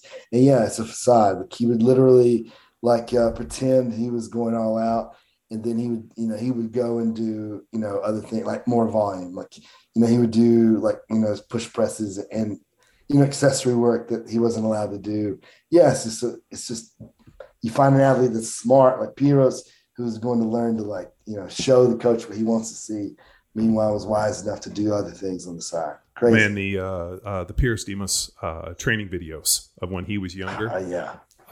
Jesus. I mean, you want to talk about athletic and explosive and just an absolute so in the power athlete world, we talk about, athleticism, the ability to, seamlessly and effortlessly combine primal movement patterns through space to accomplish a known or novel task. And what's so wild is, fitness is quantifiable. Everybody's got their own definition, but athleticism is impossible to define because you only know it when you see it. Like, you can see somebody pull a bar, you can see him take a step, you can see him jump, you can see him just do something, and instantly our brain Right. takes in this information, and we see this like symmetry, the beauty, just the ease and elegance of what they're doing, and we actually interpret that, and it gives us like an interest, like a good feeling when you see it. I'm sure you bring in people and you see them move, and you're like, oh, and you see other people do things, and you're like, Yeah. like you take a nice deep breath, and it's so like just gratifying and exciting, and just it's like seeing something beautiful. Like the analogy I give them is like, I'm not a Ferrari fan, but if I hear a front engine V12 Ferrari drive by, I know exactly what that sound is, and It's you know beautiful. exactly what it looks like. It just moves well. Right. And I remember the first time I saw a training video on Piero Stamos lift weights, it was the exact same thing. And all Beautiful. I wanted to do is see him do something else other than Olympic weightlift, just to be able to solidify the fact that dude could probably do just about anything. Yeah, he's very athletic, and like he's such a nice. You guys should get him on your show.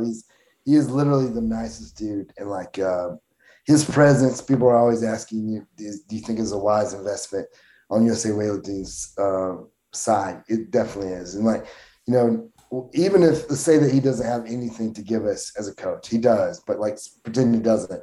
It's just what he brings when he's in the room. When he's with you. Your level of confidence is a little bit higher than it would have been because you got a 3-time gold medalist right there who just knows, and it gives you this slight edge. At least as a coach, it makes me feel more confident just with him being in the room. But yeah, his movement is key. And as a weightlifting coach, I think that's what makes a weightlifting coach want to be a weightlifting coach is movement. You see something beautiful and you have this eye for like movement. It's human movement is all it is. That's what it's draws symmetry. us. Yeah. It's symmetry, it's balance, it's coordination, it's all these other things. Being able to move your body in relationship to this, to a bar and implement, and then be able to move it through space and make it look elegant. Like that's like the definition of athleticism for me. When you, I know you've put out like a ton of ebooks and training and all that, and I need to dig into them so we probably have a better conversation. But in terms of training, like you have something like the Bulgarian system, you have something like the Russian system, which is using conjugate. Where does your kind of philosophy fall into all that? I would say more on the Russian side, but we do have a max effort day. But like I would say it would look Russian in nature. There's is there volume. a Louis influence? Is there like a bit of a West Side influence? A slight, I feel like the art of coaching is when you try to learn all these different systems and you put them in your own package is basically where it is. Is like we use velocity based training almost not so much with snatch and clean and jerk, because you're right, it definitely doesn't work really well for weightlifters because they're so good at the sport. Like all Brian and stuff doesn't apply slower than his guys and still make the lift because they're very good at snatch and clean and jerk. So, what we have to do is we have to get individual, for each one of my athletes, I had to get individual velocity-based recordings and then start to get some information that applies to just them. So, but we use velocity-based training, but it's going to look Russian in nature. We still have Fridays are going to be a max effort day for the snatch and clean and jerk. On Monday is going to be a volume day, like a typical Russian volume day with strength movements. Wednesday is going to be definitely a dynamic day. So that would be your Louis Simmons with the speed, with the pulls and squats. And then Saturday is going to be a max effort day for the squatting and the deadlifting. So you have a little bit of, you're not going to see crazy implement. We're not going to use a lot of safety squat bars or buffalo bars. We're probably going to use just a barbell, but you will see some chains and you will see some bands. I've watched you guys do a few things as far as like doing the squats with the heels off, of a board, just to like strengthen I suppose you're doing it to strengthen the Achilles, and that's a brilliant thing to do because you're going to increase one's, thickness of the tendon, and that's going to help with the stretch reflex when they catch a squat or jumping or extending at the top. So that's a beautiful thing to do. So I got that straight from you guys. So yeah, so years ago in the NFL, when I was a rookie, I met a podiatrist guy named Lee Cohen. I've told the story before on the podcast. For those of you guys can fucking delete it right now. But Dr. Cohen, I have high arches, and he came in and he's like, hey, he was an older guy in his 60s, kind of an old Jewish podiatrist. One of my favorite people, because I used to go with him and Aaron Sugarman, who was our one of our trainers. They'd always do what they called Jewish Christmas, where we go to a movie and go have Chinese food, which I thought was hilarious. But so he talked about, he's like, hey, man, I'll make you a deal. I'll either make you orthotics today, or let me show you how to take care of your feet and strengthen your feet, because you got high arches. And when your arches are high, your foot gets very rigid. And when it gets rigid, it gets weak. So let me show you how to strengthen your feet. And here's all the things I want to do. So I would work on constantly stretching my feet to make sure they stayed nice and like kind of flexible. And then I did a ton of foot strengthening stuff, like the idea of like, splaying the toes, walking around barefoot, picking up jumps, doing all this foot strengthening stuff. And so I've always come to the conclusion that, like we'd run into people that had knee problems and hip problems. And there was all these kind of like interesting kind of like lights on, like, oil lights, for example. But I could never necessarily figure out what the root was. And I'd never had any of these issues. Like, obviously, I had some knee issues from, a fucking helmet to the side of my knee, tearing cartilage. Like, it was never something, like all the shit that happened to me happened under impact. So, but then I always wondered, I'm like, man, regardless of what would happen, I always came back and was fine. And then we had Cal Dietz. He did that presentation at Summer Strong a couple of years ago, where he talked about like the foot, the weak feet being the canary in the coal mine for all these other injuries. And that if you have strong feet, you can basically give somebody a fucked up hip, you can give them a bad knee, but as long as their foot is strong and flexible, their interaction with the ground becomes like absolute, and these become non-factors. So it's like I take a helmet to the shin, I break a leg. How is it that 3 weeks later I can play 20 weeks on a broken leg? Because my feet were strong. And that to me was like, holy shit, we're not doing people, we're doing people a disservice, not challenging their feet enough in the training. And then he showed us a few things he was using in his training, which were basically just like taking beelines to what he wanted instead of our kind of like, hey, we're going to take you through this training, like you're going to start here and we're going to get you here. He just went right to it with like his single leg kind of Hatfield lunges where the knee was, foot elevated, knee over the toe. So then we started trying to find ways to like progress people towards something like that. And we found that like, hey, we want to, put the balls of the feet and elevate it up. And I think, we saw Bert Soren and different. There's almost a progression in how we write it into the programming is during deload or reload weeks, as we would call them. Yeah, I hate deloads. I always think about putting more bullets in the gun, so I call them reloads. It's still squatting, but we can't go as heavy as we normally would. Right. So we have the heel elevated. That's going to target that foot, an active foot. So still a bilateral. This is targeting the foot as well. And then a staggered stance. That's how we essentially the heel floating challenges the Achilles, but this lengthens the Achilles with the staggered stance. And then also the other one, which is driving me crazy, is I don't know where all of a sudden somebody got this idea that your knee should never go over your toe when you squat. Yeah. And what's wild is like all of a sudden there was a knees over toes guy where everybody was raving about this. And I'm like, I didn't even know this was a thing. Like if you watch anybody ever sprint, I mean, the knees over the toe in every sprint, every dynamic movement, like there's no way to snatch, clean, and jerk and do any of the Olympic weightlifting unless your knees positive shin angle knee over the toe. I mean, Louis talked about a vertical shin sitting back into the energy of the squat suit and the briefs because the position that they would squat into, and you know this from powerlifting, nice wide stance, sit back with a vertical shin so I can dump all the energy into the suit and then use it to rebound. But like, that's not the position for athleticism, and there's no part of athleticism. No, I mean your knee's always over your toes, and so what's wild to me, like it's kind of funny, man. Maybe we've been doing this long enough where all of a sudden I hear people making arguments where I'm like, holy shit! One, I didn't even know that was an argument. Two, I didn't even know that there were people on the other side saying this. Or are you just making shit up to try to fucking look like there's some imaginary fucking battle on the internet to fight? But so then we started forcing people like, hey, if your heel is dangling and we lift it up and you're having to have active, when you squat, your knees are going to go over your toes and you get a positive shin angle. And then we even got to a point where people were still trying to sit back. So then we said, fuck it, let's just elevate the heel, old bodybuilder style, and try to get their knee as far over your toes. Because when I tore my patellar tendon, the one thing that really helped it come back was I started squatting in ollie shoes, which allowed for a lot of positive shin angle. Sure, and the minute that all of a sudden I started putting all that stress into the tendon, all of a sudden now my tendon healed. I was fine. I was able to get my quad to fire. Everything happened from getting that knee over the toe by stressing the quad and putting stress on that tendon. There's another thing. And you guys had Dr. Keith Barr on your. Oh, yeah. Yeah. All right. That's He's my awesome. guy. One of the best.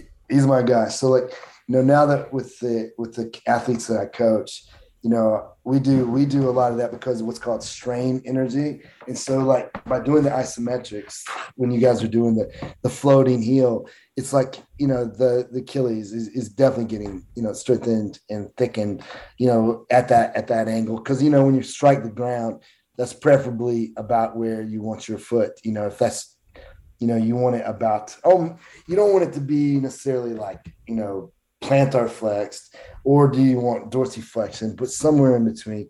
So I thought it was a brilliant thing to do, like to get strengthened. And then once you do a lot of the floating heel, then do some bounding to get the matrix. He talks about the isometrics thickens it, and then the matrix.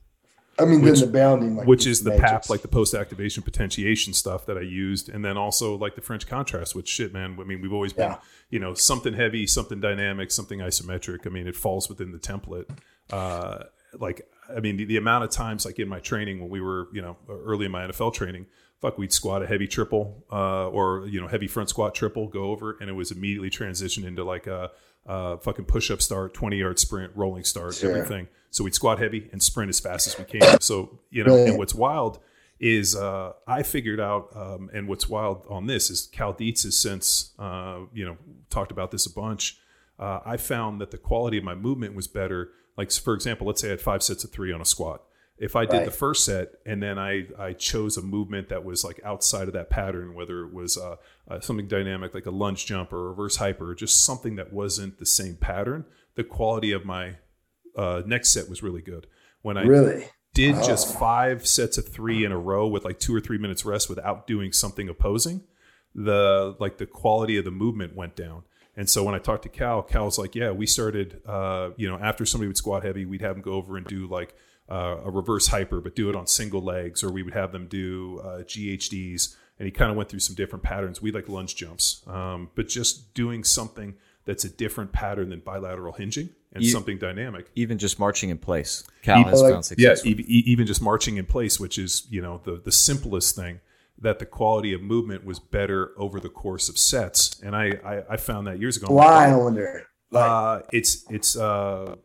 in super training, to now put a footnote to this that to equals the experience of what they labeled it as, it's called leveling abilities. And they have a whole like athleticism matrix within super training book.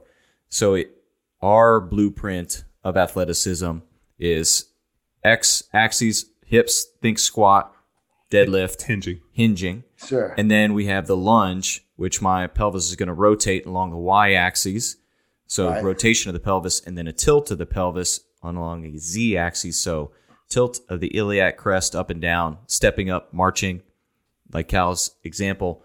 So the experience with PAP when it's through Power Athlete program is not going X axis, it'd be X and Y or X and Z to then find what you've experienced. Well, what's wild too is you see people like on Instagram, and it's funny. People are like, oh, we're doing athletic style of training, or you have to train like an athlete, and they're showing somebody jump, and I'm like, all right. So the fact that like that's the basis of your training, that if you're jumping in your it feels so like pedestrian. Like we've gotten so far past that, but like there was who was it? Dr. Huberman had a podcast, and he was talking about putting on muscle. Right. So I listened to it because he's a Thorn guy, and we'd love to get him on in the future. But it was wild. He was going through all these different parameters and how to put on muscle. And all you have to do is look in a fucking bodybuilding magazine for the last 50 years is going to do this. It's like, he's like somewhere between 5 and 15 sets a body part, somewhere between, 5 and 15 reps, 30 to 80%. And like, I was like, dude, Charlie Francis, years ago when I talked to Charlie, made a funny point to me. He talked about sprinting and getting fast. Like you can't train in what he called the no man's land. So if you want to sprint and get fast, you have to run fast, which was 92.5% fast of your fastest. You had to run in that deal. If you were running slower than 92, And then between 92 and 76, let's say, he called the no man's land. But then you're at 75, it's where his tempo runs were. And he made a funny point to me. He goes, where's the majority of strength built?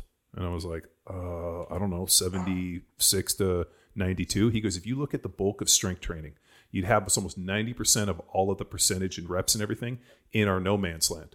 But yet we know if we sprint in the no man's land, we don't get faster. What do you think that means? And I'm like, I don't know. And he goes, it means that sprinting and running fast isn't limited by strength. It's about neural efficiency. So he's like, you have to run in these. He goes, so you train in these two places to get faster, but we get stronger in this. So what it means is that, getting strength in like the people are like, oh, you want to get faster, just squat, get stronger in your squat. Well, that'll work to a point where all of a sudden it doesn't work. Right. And so, but it's funny, like as I was watching this podcast and people were like, oh, this is so unbelievable. I'm like, if you've been lifting fucking weights at any time in your life and put on any level of hypertrophy, this is actually what the bodybuilders figured out. I mean, we can bring Jay Cutler on the podcast and he would be like 4 sets of 12.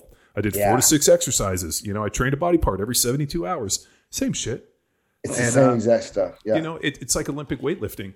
The strongest guy isn't going to be the best Olympic weightlifter. It's the person that can create the most force and has enough elasticity and speed to pull themselves under the bar in that second pull. Right. And then the grit just to stand the fuck up with it. I would say that in weightlifting though, we're more like sprinting. Like of course, Prilipin is the one who said that whoever can stay above 90% the most is going to be the one who gets better at weightlifting. It's because there's a big difference in like people can get really darn good at 80, 85% snatch and clean jerking. But then the minute they go to 90 and they suck, it's like whoever can really get their body, built well enough to go above 90%. And I said this when I first came into the weightlifting world, I was talking about this and a lot of the American coaches were like saying, you're crazy. You're a power lifter. You're just trying to go heavy all the time. And guess what? Now there's a whole new, now these weightlifting coaches are it's a whole new thing that is how often above 90%. Of course, it's like, what is that? What do we do when we do weightlifting? We're above 90% and we got to get really good. But you got to remember, it's not in powerlifting, like you're not going that fast. And so in weightlifting, you're moving really fast with really heavy weight, and neurologically you got to get good moving your heaviest weights really fast. And so I would agree with Charlie Francis 100%. Yeah. Well, I mean, Louis said the same thing. We're not trying to be the best at reps. Louis was, I spent a ton of time with Lou and count him to be one of the smartest people I've ever been around for this stuff. He made a great point where it's like, I'm not trying to get these guys really good at reps on their core movements. I'm going to have them, because I need them to be able to be good at one heavy movement, which is their sport specific. We're going to get a ton of volume in our accessory work. I'm not trying to get them volume underneath the bar. And it made a ton of sense. I mean, since then there's guys like Dan Green and all these other, kind of raw power lifters that have trained with more volume and been successful. And Ed Cohen trained with volume and all this. But at the end of the day, in a powerlifting meet, you get paid for one rep. It's not like, hey, my first one sucked. Hold on, let me get another one. Right. And so Louis was like, I'm not training somebody to have the best second rep. And the thing I always loved about Lou is the fucking one-liners. I wish I had a book of them all. But he made that point to me. He's like, I'm not trying to get them the best at the second rep. No. I'm not trying to have them, to be the best at reps. And it made a ton of sense, especially in the Olympic weightlifting thing, where you're like, hey, man, we only get one chance to go out there and snatch one rep or clean and jerk one rep. If I don't start looking good until the third rep, now we're going to have issues. Totally. And weightlifting is just so fast. And like, you got to just be good and comfortable with going that heavy. And I'm not telling, if any weightlifting coach is listening, I'm not saying go out and start maxing out every day. I'm just saying, be aware of like how often you're able to go above 90% and slowly try to ramp that up over time, like try to get where they're better at that particular skill. And if not, like, they're not going to be good. Like if your athlete breaks down after 88%, well, you're in trouble because the sport is lifting at 100%. That's the sport. So you got to get good at that. Travis, you mentioned some CrossFitters that you've taken on as athletes.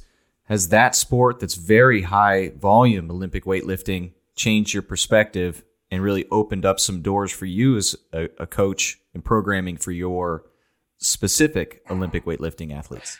The sport itself obviously has brought more attention to weightlifting, and it's opened the doors to a lot of athletes who were designed more for weightlifting, like Ryan Grimsley, the guy I have. He was a good CrossFitter. He was like right on that cusp. He almost made the CrossFit Games teenagers. However, he was really darn good at weightlifting, and it's just genetics. He was fighting it. He is designed to be able to go heavy often. And he's good for one rep. Where CrossFit, you need to be good for thousands of reps or whatever. So it's definitely opened up the doors. But as far as and it's brought those athletes to a lot of coaches like me who they weren't going to be good at CrossFit. They were really good. They're genetically, they were designed better for weightlifting. So it's done that. Athletically, it's made some weightlifters better athletically because they make them do gymnastics and they run some and they swim some. And that's been good. And because Ryan, that was definitely good for him. Because he didn't play a ton of sports like I did growing up. So it's good that he was introduced to all those things. So it's helped in that. And I can't remember if it's super training or science and practice, but they talk about the idea, I think it's science and practice, that to be good at, they talk about that there's a time in the off season where circuit training is good in terms of building base level of fitness and trying to create this, larger GPP platform. But they talk about too much circuit training in relation to sport specific training causes a conversion of fast twitch muscle fibers to slow twitch muscle fibers to be able to handle the extended period. And they, in the deal, I think he talked about, you have about a 6-week window where you can build it without fucking, having, a fiber type switch. But long circuit training will find that, and so, reading that was really impactful for me because, we always did these metabolic conditioning cycles and we did that in football. When I saw CrossFit, I was like, oh, you know what, building a bigger aerobic base, not realizing that prolonged GPP work would actually hurt my ability to generate force on the top end. And, after I got hurt and I came home and I remember we went on vacation and I read, I took super training and science and practice and read them, which is hilarious. As my wife's like, all you did was read. And I'm like, well, I was trying to figure out what the fuck I did wrong. And when I got to that point, so when I see the CrossFit stuff, which is really fascinating to me too, because you'll see some of those kids go in and they'll fucking PR, they'll, a guy will clean 365 pounds, which are pretty solid. And they're able to do it under duress. They've done reps. It's on the minute. They're doing a bunch of crazy shit. And they're actually hitting PRs. And people are like, oh, see how it works? I'm like, yeah. But if you put that, if that kid's able to do 365 here and under all this duress, what does this look like when you actually put him into a legitimate, training program? that kid probably has the potential to be much higher. So you guys are, the guy's doing it in fucking running shoes. What's the guy who I think he's retired now, but he won Matt year Frazier? after year. Froning? Matt Frazier. He was, either one. But I'm talking about Matt Frazier because, he was a weightlifter first, but he was okay. He made a junior world team, but he was not going to go to the Olympics. And so so he was pretty good, but his genetics were more towards, long endurance, anaerobic, probably has a really good lactate threshold naturally. So those are great genetics for CrossFit. But in weightlifting, it's just a pure rate of force development, movement. You got to be very fast twitch. And I think Andy Galpin did a lot of testing with some of our athletes back in 2017. They're very fast twitch. It's you just the person who's designed to be a Matt Frazier is not going to be the Olympian. He's just not. He's going to be pretty good at weightlifting, but really darn good at CrossFit. And so the guy who's going to be an Olympian could be pretty good maybe at CrossFit, but he's not going to CrossFit Games. So that's that's just the way it is. And so you don't want either one of them doing the other too long, or like you said, then you're going to have fiber type changes, and you don't want that. You want the fiber types to stay fast and get faster. And Andy Galpin, everything he's, I'm sure you guys, if you had him on your show, Oh yeah. So we train to be super fast. We don't do anything very long. It's going to be the opposite. And it takes years to develop the density in the fibers. That's what I think people forget all too soon. That there's we had Jay Cutler on the podcast, the bodybuilder, and he talked about bodybuilders hit their peak in their 30s if they can make it. It seems like the gauntlet of drugs and everything is killing these dudes.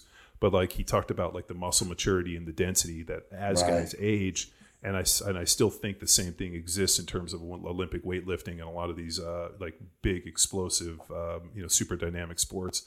There takes like a serious body of work to develop the density in the muscle and the density in the fibers to be able to survive under load. So I mean, it's not only just the speed, but I think that there's like this density that only comes from time and pressure.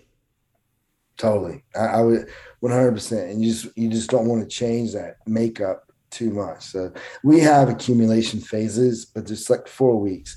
And if you looked at those 4 weeks, you might see a little bit of like a strength endurance type phase, but it's only 4 weeks and it's not going to last long. And all I'm really doing is giving the joints a slight break. And then it's right back to very specific, of focus. The beatings will continue until morale improves, which is, which is probably, you probably got to have that quote somewhere in your gym. The beatings will continue until morale improves. Yeah. Cool. That's just the way it goes, man. Like that's the sport. And like, you just can't good at weightlifting by doing, something slow and something not very heavy. It just, cause it's heavy and it's very fast.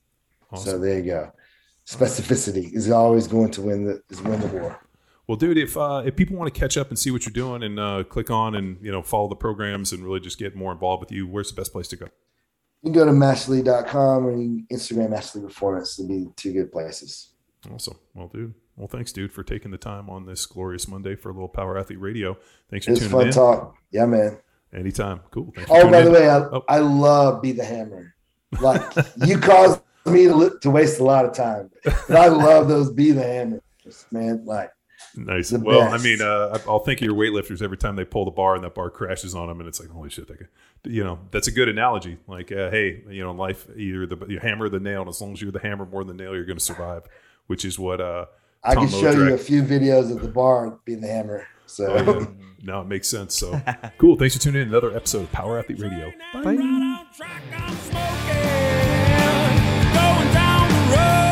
Now it's time for you to empower your performance. You can find Travis Mash on Instagram at Coach Travis Mash. Until next time, bye!